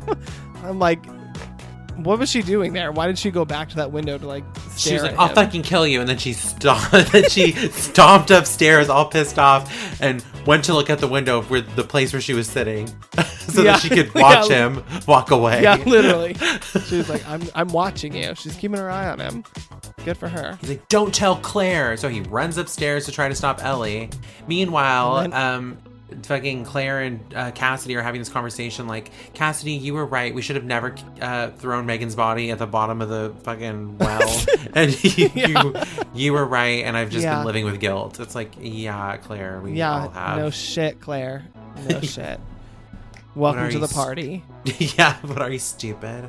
Yeah, and so then, meanwhile, the killer goes and kills Mikey, which it's like, all right, great. Not Mikey. Thank God. Oh, sorry, Mickey. Sorry. Who? I know. He's so inconsequential, I don't even know his goddamn Exactly. name. It's so ridiculous that like he even has this much character. It's like, why didn't Joanna get to be a fleshed out character before she bit the fucking dust? Why do we get to have to know this man before he dies? Yeah, 3 out of the 4 characters that have died so far have been nobodies. Literally. Not even one of the main girls. Chugs is the only one who's gotten it so far. And honestly, we could have done without Claire this far into the movie. I know. Even though I love her because she's so pretty. She's so pretty, but she was not on this movie to be the star, so... Yeah, that's true. That's true. So then they hear Ellie scream at the top of her lungs. And they go, oh god, Ellie's falling apart. Like, let's go see what's going on. Somehow over all the loud music that's playing in the house, they can still hear Ellie. And honestly, this Ellie screaming is really getting like old. Like, it's like, yeah, it happens so often. I think the movie's trying to like it's a joke, like an ongoing joke. Oh my god, she just keeps screaming, but it's not funny, and it's kind of annoying. Yeah, it's like kind of dumb. Cassidy, Claire, Jessica, and Ellie regroup after Ellie is seen screaming and running through the party. When she's unable to tell them what she saw other than somebody in a hooded graduation gown, Cassidy and Jessica go to the top floor to investigate. There, they discover Mickey's dead body half hanging out of the laundry chute and the pimped out tire iron used to kill him. Pimped out? I can't. Okay. Just then, the girls receive a text containing the video of Megan's death and a message telling them to go to the steel mill in 20 minutes or the video will be sent to the police. As the girls begin to drive away from the party, Jessica's Escalade almost runs over Maggie, Megan's sister, who has decided to attend the party anyways, taunting and insulting Jessica by saying that Megan hated her. And that her hair looks like shit. And then her hair looks like shit. Maggie coming out of nowhere looking like the girl from The Ring. Yeah, that flat ass hair. Oof. Mama, get your hair together. The girls drive to the mine shaft and encounter Garrett, who has cut his wrists. Thinking Garrett is the one stalking them, Jessica runs him over with her vehicle. However, they discover afterward that Garrett has been receiving the same text messages they have. To prove that Megan is dead, the girls lower Cassidy down the shaft to the check. Oh, shit. To the check. To the check. There's money down there. There's money down there. This is I Love Many 3. The unaired season of I Love Get down Many. the shaft to the check. To prove that Megan is dead, the girls lower Cassidy down the shaft to check, but instead of finding Megan's body, she finds a message written in blood that says, Theta Pi must die. Okay. All right. So, the beginning of this section, again, we already talked about Ellie screaming, running through the party, getting very annoying. And then we have Jessica and Cassidy going to check for Mickey's body, or to check what's up there, and they discover Mickey's body, and they're so unaffected by this. They're like, yeah, it's Mickey. I would know those ugly ass shoes anywhere. Yeah, it's like, yeah, and they're like, oh no. They're like, what are we gonna do? Obviously something's going on. Like they're so blasé about it. Yeah, they're like, so somebody is like actually after us, and they're killing people. Luckily, no one we care about right now, but yeah, nobody I care about except for maybe, I don't know, we still haven't heard from Chugs, but whatever.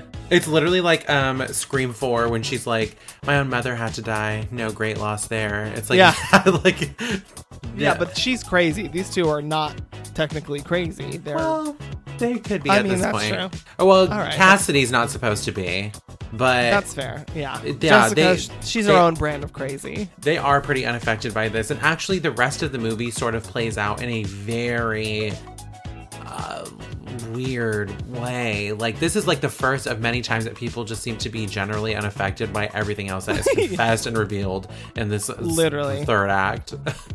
Yeah, it's very strange. So then they get this text message telling them to go to the steel mill, back where it all happened. And so they're like, great, let's jump in the car and go. She literally says, get in my Escalade. Yeah, get in my Escalade. That's very important. So they get in the Escalade and they start driving away from the party and nearly run over Maggie. This scene is also so strange. Literally, the grill of her car was touching her stomach. Like, yeah, she was so close to hitting her. And this is, again, trying to make Maggie scary, but she's not scary. I don't get it. They're like, oh my God, Maggie. The way she's standing there with her hair brushed in her face, I'm like, stop. Enough with this. Stop trying to make her scary. As the audience, we know that Megan is not alive. And we also know that her sister is not scary. And the actress isn't even good enough to portray her being anything but a bitch. So, but yeah, some basic hot girl. Like, so then she gets out and has this, like, we find out that has some sort of vendetta against Jessica. She's like, my sister fucking hated you, and also your hair looks like shit. And they like, and for some reason this really gets under Jessica's skin. Like, she just saw a dead body, but she's like, I cannot believe I'm gonna her later. Like, she's like so. Even when she gets in the car and she looks at the other girls, like, can you believe what she just said to me? Yeah, she's like so affected by Maggie. Like, Maggie has power over her. Yeah, it's weird. And is it just because she said that Megan doesn't like her? I don't know. See, this is why I always thought this thing with Megan in the beginning, like, totally played into this, because then we get more history later on between Jessica and Megan. And so it just seems like this constant power battle that maybe Jessica had with Megan, even though Megan seems totally unthreatening. But, yeah, but I guess, hey, she's got to get her out of the way. She's the only bitch here. And so maybe she did orchestrate this murder. Maybe. Because she also slept with her boyfriend. She fucking hates her sister. It's like, okay, like, I don't know what's going on, but Megan crawled under Jessica's skin. So then the girls drive to this mine shaft, and Garrett's there, this character we haven't seen since the murder, and he's like, cut his wrists? Yeah, like, oh my god, bleeding, and Cassidy's like, oh, he cut his own wrists. He cut his own wrists. He's not the one. It's not him. And then fucking Jessica full on commits murder herself and runs him over with her car. And she's like, what? Like, he was coming at you with a knife. She's like, it was a piece of glass. She's like, okay, did you want me to wait until he stabbed you? Yeah, it's just like 3-1 odds he's still alive. And then he's all, ugh. And she's like, okay, well, maybe not. So they full on murder this person. And it's like, okay, they have this shit is getting out of control now. Yeah, but they quickly find out that he was not the killer because he also received the same text message as all the other girls. Right. And this is really Jessica losing control. And that's like one little like motif that I do like that's running through this is like Jessica losing grasp on control. You know, because like Kyle brought this up to her earlier while they were like on the dance floor and Ellie was running screaming. And he's like, so I thought you said you had everything under control. And she's like, I do have everything under control. And at first I was like, what does that mean? I was like, does this pertain to like silly sorority drama? Like, what does that matter? But then I realized it's because he knows about the murder. Yeah. She's confessed.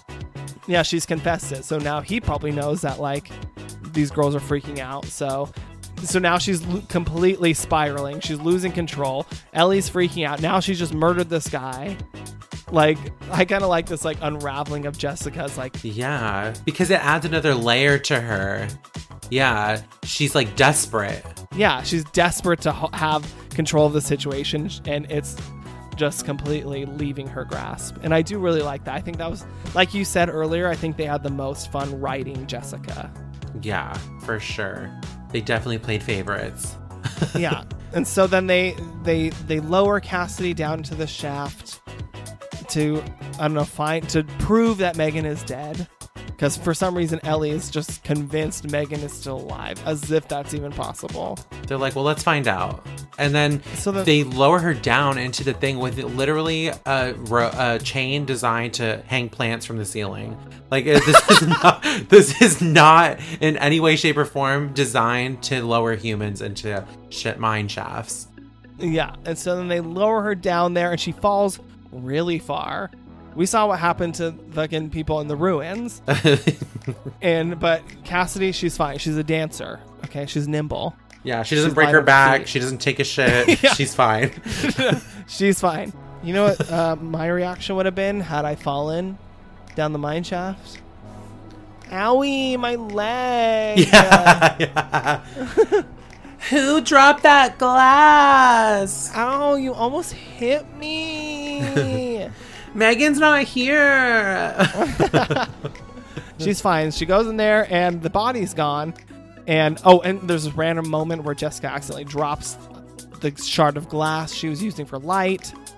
And it lands directly between Cassidy's fingers. It's like, oh my god, okay. Yeah, these like weird, like scary, intense moments are like not necessary. Like it's already a tense moment. This movie's an hour and 40 minutes long, and honestly, they could have cut out at least 15 so minutes much and of made this. It a cool 120. Totally, this movie is too long. That is a main criticism of it. It's too long. There's so much fat here. So she goes down there and she sees Theta Pi must die. It's actually pretty ominous. It's pretty scary. You're like, oh wow, okay. I think what's dumb about it is that when we find out everything that's happened, we're like, what the fuck? Half the people you've killed so far have not even been Theta Pi. Okay. Exactly. First of all, you're missing the target. Yeah. They're literally just causing more trouble. Yeah, by living longer. And you know what? When something they don't address, how the fuck she got out of that hole? Oh no, because literally it cuts to black. There's supposed to be a commercial, I guess, in here, and then we just cut to the next scene. The editing in this moment is terrible. Stupid. Like, it doesn't matter how. I mean, not that the movie needed to be any longer, but they made it pretty clear that she fell really far down this hole with no way to get back up, and then just glaze over the part where she's probably she would still be stuck down there. That chain was not long enough to get her out. Back at the now empty sorority house, everyone seemingly having left to the after party, Jessica decides she's going to grab her boyfriend Kyle and leave. Cassidy, having access to phone location, is relieved to see that Andy is 83 miles away. Claire decides to shut off the overheated hot tub that has covered the entire lawn in bubbles, taking a flare gun for protection. When the girls enter the house, they receive a text from Chugs' cell phone, telling them that she is dead. This moment. Right. Because I'm dead. Yeah, I'm not going to make it to the party because I'm dead. With a sad emoji face. Yeah. Stupid. Fucking stupid. Just then, Claire begins to pound on the glass back door as the power cord to the jacuzzi has been tied around her ankle. As the girls struggle to open the locked door, Claire is dragged by her ankle through the sea of bubbles on the lawn. When the girls get outside, they hear the flare gun fire. As they approach the burning light from the flare, they see that Claire has been shot in the mouth with the gun, killing her. Aww. Oh, bye, Claire. Jessica searches upstairs for Kyle, but finds a half-naked Maggie who claims to be waiting to hook up with a hot guy from the party. Kyle! Jessica and Maggie begin to catfight, but are broken up by Cassidy and Ellie, who claim Megan is in the house. Jessica takes the initiative to investigate, but is hit in the face with the back of a shotgun by Mrs. Crenshaw. Jessica accidentally confesses to Crenshaw about killing Megan and having told Kyle about it. Mrs. Crenshaw tells the girls to lock themselves in a bedroom and to call the police while she searches for the killer who is in the house. When a gunshot is heard, Maggie leaves the room to find Megan. After a game of cat and mouse in the kitchen, Mrs. Crenshaw is impaled through the back by the killer. Maggie is then attacked by the killer, who then sets the house on fire with a Molotov cocktail, allowing Maggie to escape. With no cell phones around, Cassidy and Jessica decide to find Mickey's body and use his cell, telling Ellie to run if she gets the chance. She hides in the closet. Oh my god, Okay, so the first thing we get is them arriving to the party. Wet. Why are they wet? Why are they wet? They're like soaking wet. This is my problem with the editing. Are they I'm like, how'd she get out of the thing? Are they they sweaty from pulling her out, or did they dump Garrett's body in the lake? I don't know. Ooh, oh, maybe. Yeah, there's something missing here, but for some reason they're wet. Yeah. When they come back. And so they're like walking up to the house, and there's another random girl who's actually hilarious to me. She's like, after party at Rose Sigma Nu. She's like, it's like she doesn't have legs. Like she's sort of like the Weeble Wobbles, like Weebles wobble, yes, but they don't fall down. I feel like her ankles are rolling as she's walking. She's like one of those things that they put on the outside to get brand new tires. Yeah. What do you call this? A fucking the blow up people, the blow up dude, blow up man or whatever. She's like that. I'm like, this girl is stealing the show. Yeah, she's hilarious, and how she talks and how she's like so drunk and not looking at them and stumbling. She's like, "See you guys there." Yeah. Oh my god! And so then, yeah, the party's completely emptied out. Not a single person is left other than a few random stragglers. I love when Claire's like, do you think that they're all dead? Yeah, she's like, yeah, and the corpses drove their cars away, idiot.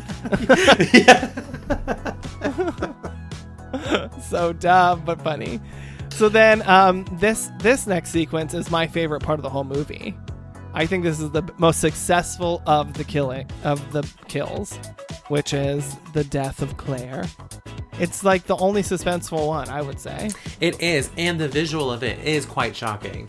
Yeah, it's really cool. So, like, first of all, she's like, oh, God, there's like bubbles everywhere because she fucking was put in the bubble bath in the hot tub. So then she's like, oh, I'm so annoyed by this loud hot tub that's overheated. And she's like, I'm going to go turn it off. And they're like, don't go alone. She's like, I'm good.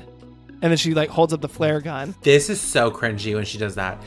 I'm good. I have protection. I'm like, girl, that's a flare gun. That is not a real gun. I'm like, oh my God. And the way she looks, I'm like, was this her audition for a Sucker Punch?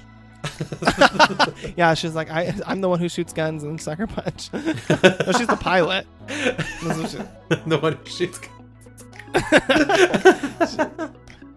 But she's like, I'm good. And then so she like goes and she's like carefully walking through the bubbles. And meanwhile, the other girls are inside. Ellie's crying. They're trying to turn off the music. And that's when they get that ominous text about Chugs being dead. And then all of a sudden Claire's there at the door. And it's really interesting. But I'm like, when did the killer tie that thing around her leg? Yeah, it's like perfectly wrapped around her ankle. Yeah. I'm like, did she accidentally do that? Or did he tie it around her leg? Was he like, hey girl, hold still? Or was he like hiding in the bubbles and then like he was like, oh perfect, her ankle's right here. Like lassoed her like a cowboy. Yeah. Woo, like got her ankle, and so she like lets her. He's like, I'm gonna let her run to the house, and then she's like banging on the door, and then pulls her and drags her back into the bubbles. And I think that scene is actually really cool. I actually really like the lighting too. The lighting like is great. Fluorescent lighting. Yeah. This is well done. I would say that, even because then they hear the flare gun go off, and the way it's like shining under the bubbles, it's like pink and glamorous, and it looks great. Yeah, it's really cool. So then like Cassidy gets out, she sees, and like literally her mouth is like on fire. Oh my God, her mouth is on fire, and it's burned like half of her face and chest, and it looks cartoony, but it also looks pretty like scary. Like you're like, oh yeah, yikes. I was like, oh, ouchie, ouchers. Yeah, that sucks for her. But so yeah, Claire's dead. That sucks for her. Claire's dead, and then we have another one of the incredibly ridiculous moments of this movie, which is this confrontation between Jessica and Maggie, where Jessica walks into her room and Maggie has put the covers over her head. She's like hiding under this bed sheet. And then Jessica pulls it down and Maggie's like, oh. She's like, like a cat in heat. Yeah. Was she sleeping before this? Yeah, she's like waking up from a nap and she's like, oh, I'm just waiting to hook up with this really hot guy. I think she was genuinely like trying to like hide. And then when she pulled it back, she's like, well, let me turn myself on. She's like, it's just like, I'm gonna hook up with this guy, and she like points to a picture of Jessica's boyfriend, and she's like, you bitch, and then they start just full on. She pulls her out of the bed by her hair, throws her into the hallway. Yeah, this is full on cat fight. White girls just wrestling each other in the hallway. It's just so hilarious. It's like so campy. But I can't tell if it's campy. Like this is campy in a great way or campy in like a what is happening. I actually at this point appreciate it because I felt like the rest of the movie didn't really lean into the camp. Like Jessica was campy, but the rest of the movie was sort of like pale in comparison. Like it was trying to take itself too seriously. And at this point, they've just fully derailed. I'm like, you know what? Let's just go for it. Yeah, whatever. We'll have a campy cat fight in the middle of this. Why not? So then they're like, they get broken up, and then we have the return of Carrie Fisher as Mrs. Crenshaw. Where the hell you been, girl? So she shows up. A red herring. Yeah, a red herring. And she breaks Jessica's nose, which is funny. She's like, Miss Crenshaw, it's me, Jessica. And she's like, I know. I've been waiting to do that. Yeah, it's just like for 4 years. We've had that coming for 4 years or something like that. She's like, I came in here with this shotgun looking for you so that I could fucking smack Shoot you you. across the face. Shoot you. Everybody else is dying. You might as well die too. Because she did come in there with that gun, not knowing that murders were happening. She came in there with that gun because they fucked up the house. Yeah, what is she gonna do? Just kill everybody? She's like, I'm crazy, fucking tired of these dumbass bitches. I'm gonna go shoot every last one of these hoes. That's exactly what was going on in her head. That exact monologue. So then, like, Jessica, again with her big ass mouth, is like confesses that she told Kyle. She confesses literally right there to Mrs. Crenshaw, who's like, "What are you talking about?" And then Maggie's like, "You killed my sister!" And then they start wrestling again. It's like, oh my god. And soon enough, they get over it because they're like, Megan Yeah. might still be alive and she potentially may be killing people on campus. Yeah. And they're like, okay. And she's like, okay, well, let me handle it. Let a real woman handle it. Yeah. Yeah. And so, She's like, I'll Yeah, find so- her. I'll kill her. Just like I planned to anyway. yeah, just like I plan to kill you, Jessica. So then she goes into the kitchen and there's like this, like, you know, the killer's in there and they shooting at the killer. And Yeah. He's pulling a ghost face in the Becker house. Like he's just, yeah, he's quick. He's quick. running from one side of the kitchen to the other. Yeah. And unfortunately, she doesn't make it. He pushes that island and smashes her against the what is that? Is that the That's the tire iron. He throws the tire That's the iron at her, that's right. and it hits like the refrigerator or something. And then as she Right. tries to reload her gun, he just smashes her with the table, and she backs right into this pimped out tire iron. Yeah, and she's like, "Stay the fuck away from my girls!" I'm like, but you were gonna kill. Maybe she's trying to compete with him. She's like, stay the fuck away from my girls. I'm coming for those bitches' heads. I'm gonna do it. I was supposed to kill them, but Don't. she never got the chance. She's like, "They hated my bracelets." Yeah, that fucking bitch Jessica. I'm gonna kill Yeah. that bitch. She should have said that instead. Like, make sure you kill Jessica first. Yeah, literally. So then Maggie's a damn fool. She's like, "I'm gonna go find Megan." So she's like running around in her bra and panties, of course. And she, Yeah. and then this moment where she has a run-in with the killer, who lights a Molotov cocktail and throws it at her, and then lights the house on fire because we needed that to happen. I remember So watching now- this with you for the Yes, first time. Stop it! I knew you were gonna bring And this up. we always brought this up when he throws this Molotov cocktail at her and it smashes behind her and erupts in flames. And this obvious stunt double. Stunt double. And then I saw her stunt double run across the screen. South African stunt double run across the screen. She's like, ah! And it's so obviously not her. Like, this person looks taller and this thicker. wig. And the This wig. layered ass choppy wig. It's just like a Halloween wig. Like I know. the Morticia wig from Spirit Yes. Halloween. Yes. Oh man, it's so funny. I knew you were gonna bring that up. So she's trapped now, I guess. She's like not going anywhere. She's trapped behind the flames. And so then we get Cassidy and Jessica deciding to go find Mickey's body, and they end up in that restricted, renovated area. Where they also see that the house has been lit on fire. And Yeah, and they're like, again, "Oh, like, this shit." is so ridiculous, and the only person who addresses how ridiculous it is Jessica. And she's like, who the Yeah. hell lit the house on fire? That line is so funny. Yeah, she's so good. And and then Ellie's annoying ass is hiding in the fucking closet. Like, they said to run if you get a chance, not hide in the closet.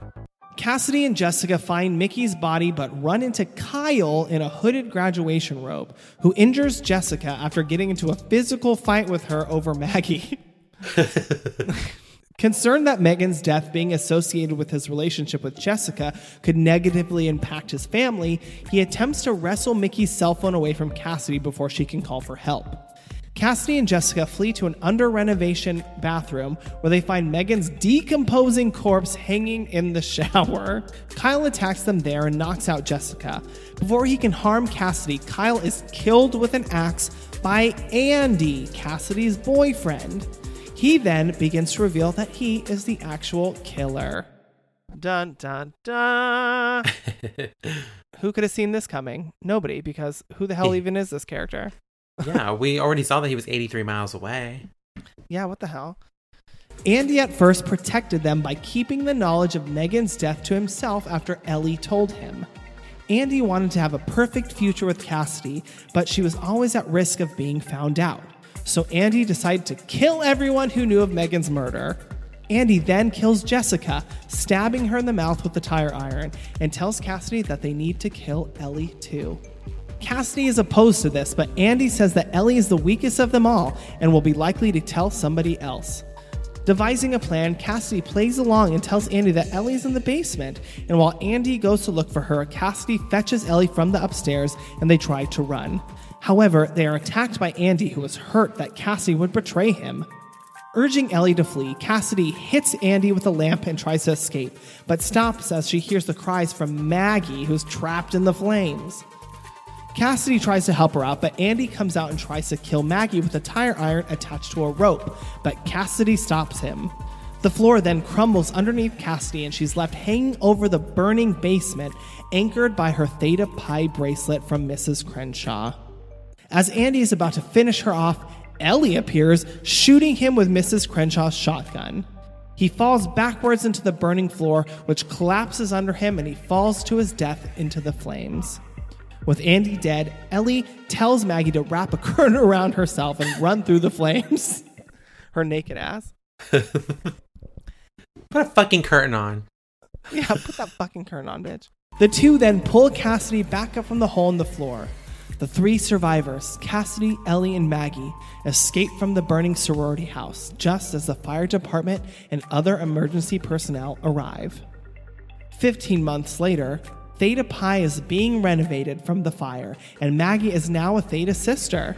As the girls sing the Theta Pi song, a man comes into view holding a garden trowel. The camera pans up to his wrists, revealing wrist-slashing marks, hinting it could be Garrett, who might have survived the suicide/assassination attempt.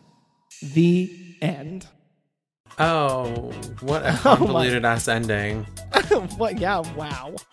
So, the first thing we have is Kyle, again, this character that we barely know anything about, shows up and wastes our time for 15 minutes. Seriously. Like, he's not even the killer, but is acting like this horrendously toxic human who, like, literally beats up Jessica, is, like, trying to attack and beat up Cassidy because he doesn't want any of this getting out. And it's like, oh my God. Well, he tries to beat up Jessica's stunt double, because we also get this enormous girl with a long ass blonde hair. I'm like, that's clearly not the back of her head. And she fucking falls to the floor. I'm like, this is not her. But sure. It's probably the same stunt double as Maggie. Right. Yeah, totally. And so they have this huge tussle with him. They find Megan's dead body in the bathroom, just hanging there. Like, why is she there? She's all, oh my gosh, she looks terrible. She looks terrible. Yeah, and it's like, why is she there? Why is she there? That's the inconsistency for me. It's like, why did you go down there, disrupt the crime scene, and bring all the evidence back to the house to trace it back to the same... Like, what was the girl? Yeah. What is the thinking here, Andy? I don't know. I really don't get it. Yeah. They were going to investigate the burn, and they find a body that was more decomposed and maybe trace it back to the other girls, and then all would be resolved, or I don't... Yeah, I don't know. Who knows? But basically... Also, that decaying corpse was not Audrina. Yeah, where were her breast implants? I don't see them anywhere. He took those out too? Yeah. Those decompose? Yeah, right. They just shriveled up. She just had like 2 breast implants pasted on that skeleton. Just melted into the ribs. Yes. Oh my God, so dumb. They should have just got a plastic skeleton Halloween decoration and just put 2 floating silicone breast implants just on there. Oh my God, Megan! Honestly, it would have been just as scary as the rest of it. Honestly. So then Andy kills Kyle, just full on murders him, confuses Cassidy because she's like, what the hell? I thought you were gone. Also, I can't believe you just killed that person. And Yeah, he's like, my phone is on a Greyhound. yeah, it took a Greyhound out of town, I guess. And then I bought that phone a one-way ticket out of town. yeah. And then Jessica comes in. She's like, we can fix this. Like, still desperately trying to hold on to control, even though her boyfriend is fucking dead. Yeah, it's like, at this point, give it up. I would have just fled the house at that point. It's like, well, fuck. My whole purpose for trying to keep going was him. I might as well just fucking leave. Yeah. And then she sort of gets it really swiftly. Like, this character that has sort of been built up to be this huge deal, she gets it right in the mouth, and that's it. I would have actually preferred if she would have been one of the survivors. Yeah. Yeah. She's a psycho, but I mean, I still kind of wish she would have lived. I know, me too. Just in case there was a sequel, which I'm glad we didn't get, course. but you know. Yeah, for we sure. need Jessica. So Jessica, she gets stabbed in the mouth, and then Andy reveals this motive where he's like, I just wanted us to be together forever. And custody, I couldn't do that while all these other people knew about it, so I had to go and kill all of them so they wouldn't find you out. And so she's like, oh my god, okay. So she does a smart thing. She like tries to play along. She's like, okay, let's get out of here. Yeah, let's find Ellie. Like, she's definitely gonna die too. And I told her to meet me in the basement. Yeah, no, you're right. Let's kill this bitch. So she's like, I told her to meet me in the basement. And he's like, I knew I loved you. And then so he runs off to the basement. And she's like, I gotta get the fuck out of here. And she's like on her way out. She's like trying to find Ellie. She finds Ellie. She's like, let's go. And then she's like, God damn it. This Maggie bitch is still here. About to Maggie's burn. like, help me. Oh my god. And I'm trapped. And then he shows up. Andy shows up, and they have a big old scuffle. He starts throwing this tire iron at Maggie, who's like, and she's like avoiding. She's like, please, just stop. Just stop. The tire iron is so big too. Like, it is pretty scary. Like, if someone were to throw that big ass thing at you and it has blades on it, Yeah, no, it is scary. But it's like a fucking yo-yo. He like throws it and pulls it back, And then the house is crumbling around them. There's a big old scuffle, of course. And, there's a little bit of symbolism here, I guess, where Cassidy falls through the floor and she's like she's holding on with the chain links of her sisters. Yes, her bracelet. It's saving her life. And she's like, oh, fuck!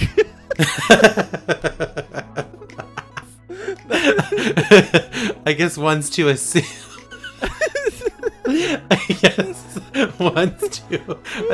that, the spirits of her sisters have her back through this bracelet.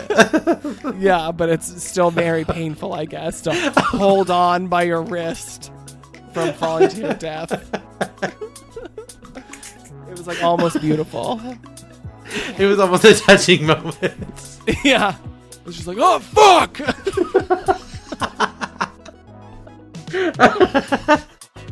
Oh my God. And then Ellie comes and saves the day and blows Andy away with a shotgun. She grows a backbone. Because you've never had a backbone. Oh, wait, that was to Claire. That was to None Claire, of these girls had but backbones. Ellie's been... I wouldn't have expected Ellie to do this. I was hoping Jessica would just rise from the dead and just finish off the movie. Yeah, totally. So then she shoots him, and then they save Maggie. She's like, put that curtain around you. And then we for some reason watch her jump over the flames. Oh no, we fully see her getting this curtain and wrapping it around her like she's in the fucking Himalayas. And she just fucking plows through the flames. And we're like, woo, thank God. Thank God we saw her make it. And then the three of them walk out of the house. In slow motion. In slow motion, in a triumphant, sexy walk. I'm like, we just had to have this in the movie, right? Because we didn't have it up until this point, and now we finally have a beautiful slow motion walk sequence of sexy girls strutting Yeah. down the hallway, if you will. Yeah, literally, as the house crumbles and burns behind them. And It's honestly, very hot. Maggie's body is banging in this costume No, that she's wearing. no. What costume? She's naked. True. Get naked, boy. Sorry, remember Ma? They actually, they actually look like shit coming out of this house. Yeah, they look Um, horrible. I was like, why are They we look taking terrible. so long to watch them walk out of this damn house? Yeah, it's triumphant. It's it's really a win for them. And Maggie, Everybody- again, this unaffected thing. Like, first of all, she's not upset that her sister is actually dead, and that these two girls she's walking next to had something Killed to do her with sister? it. But also, like, you They saved her almost life. died. You nearly burnt to death, and then you're walking out with this face, like, you know, that bored Hell- model face, like. Ugh. yeah, Yeah. definitely. Yeah, and they survive. So these are our 3 survivors, and we don't know what happens to Ellie or Cassidy after this. We assume they live a very happy, normal life. A long, Stable. happy life. Yeah. And then 15 months later, we have we are back at the Theta Pi house, which is newly renovated. You know, all these college kids are still partying and drinking, having a great time, and it must be rush week or something, but we get this hilarious shot. Oh, Another thing that you and I used to laugh about all the time. I literally have a recording of this somewhere in my files on my computer of a group of us doing this thing. Yes. With it was like Taylor and Yeah, I think Taylor was Maggie because she was in the middle and she was doing the slow Theta motions. Pi says goodbye. Theta Pi says goodbye. While Carolyn D'Amore is like, I don't know what her direction I don't was know here. what the fuck they were doing. They're like, okay, everybody hunch down, including Yeah, you, Maggie. Get sorority in the middle squats. and Sorority hunch down so we squats. can see the girls behind you. Get down. Okay, perfect. And then everyone's gonna clap. Maggie, you're taking in the surroundings. You're Like, taking the surroundings. You're watching the workers put back together the sorority house. You feel, successful. Yeah. You're the leader. yeah, don't go feel with like it. you need to join in with the song. Just sort of like lightly mouth it with your lips, but you don't have to full out sing. Like, you're too cool Yeah. for that. Like, And look just out sort of into the yard, seeing all the progress happening around you. it's so funny. It's a new day, Maggie. You're at peace with Megan's death. Give me Yes. more. More of that. More head. More sway from side to Okay, side. now look to the right. Okay, now look Now to the left. Okay, look up. And now look forward. Smile. You're optimistic. You now attend Theta Pi, or you're now a sister. It's just so funny. Like, what is this final shot? And She's then we like, have this ridiculous, like, yeah. Oh, And then they try to set up for a sequel. Garrett's alive yeah. after slitting his wrist and then being. we have this Garrett cameo where they show this hand with a very ominous garden trowel, and he has scars on his wrist. So that's what tells us, the audience, that this might be Garrett, because there's or as the synopsis says, wrist slashing marks. Yes, wrist slashing marks. The scars on his the scars on his wrists are like very, like a dead giveaway. So maybe like Garrett would, in a potential sequel that never happened, maybe Garrett would have come back and he would have had revenge on a new set of girls who had nothing to do with anything. Yes, but they attend Theta Pi, and that is enough, because Theta Pi must die. And maybe he was The going to be end. after Maggie, since like that's like Megan's sister. I don't know. Ooh, yeah. Oh, maybe. Yeah. Okay. And then, yeah. No, we don't need that. We don't need that.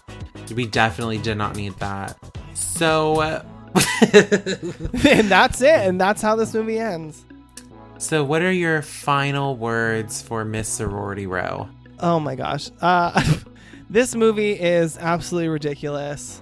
I think that it is saved by some very campy elements, especially the performance of Leah Pipes as Jessica and the writing. But other than that, it's just sort of silly. I don't mind watching it. I think it is entertaining, but it is absolutely ridiculous. So I give this a 2 out of 5. Okay. Yeah, I'm also going to give this a 2 out of 5. I basically agree with everything you just said. I think this movie is trash. I think the dialogue is awful. I think it was poorly thought out. It's definitely horribly written. You can definitely tell a man wrote this. Yes. The characters are just absolutely intolerable. And literally the saving grace for this is Leah Pipes as Jessica. I think she's the best character. She's the most fleshed out. She's the only one that seemed to have been given any sort of thought to why she's doing the things she's doing, to why she's saying the things she's saying.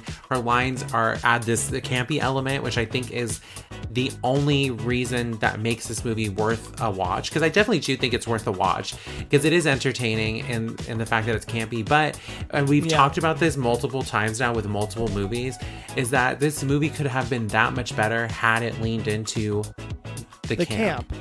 Right, and less focusing on showing tits every 5 seconds and leaning into the script a little more. You know, paying homage to the tits and ass of the 80s, like feeling you need to include that, since that was clearly it was not necessary. It was not necessary at and also all. This movie could have been about 30 minutes shorter. Anyway, so that's Sorority Row. Oh my, there it is. There it is. Thank you for listening. Another successful week. And that means that we have graduated from graduated and we are moving on from this movie. Yes, we are moving on. You know what I will say about this movie is that it is a fun movie to watch with people. Oh, yeah, because we literally trashed the movie as we were watching it for the first time together. Yeah, and it was so much fun. Like, we laughed so hard. And so it does bring about those kinds of moments and memories. So that is a redeeming quality of it as well. And actually, when I was doing research on this, when I was looking it up, it actually made like the top lists of a lot of slasher lists, like top 20. And like it would be like number 19, but it was on there. And I'm like, out of all the slasher movies from the 70s to now, this movie's on there. There's a lot of garbage slasher movies out there. That's true. This one at least had a little bit of a budget, maybe. And they spent it on getting Audrina on, signing. Oh my god! And all this marketing. Like, there's like 40 posters for this movie. Before you go, we're just gonna plug our social media again. I know we we planned on doing this at the beginning of the episode and we didn't. But please, if you can leave us an Apple Podcast review, we would love that. 5 stars for 5-star bitches. Yeah, we are 5-star bitches with a 5-star motherfucking show. So definitely give us the 5 stars that we deserve. Yes. And then follow us on Instagram at Fear the Talking Queers. All the fun stuff happens there. We mentioned Soundtrack Sunday. We mentioned quizzes that happen every Thursday pertaining to the upcoming episode. It's so much fun. We want you guys to be involved, and we want to hear from you. So you can also send us messages there, and we'd love to respond. Yes. Add us on Please Facebook. We'll totally confirm. I'm just kidding. Yeah, add us on Facebook. We'll totally confirm.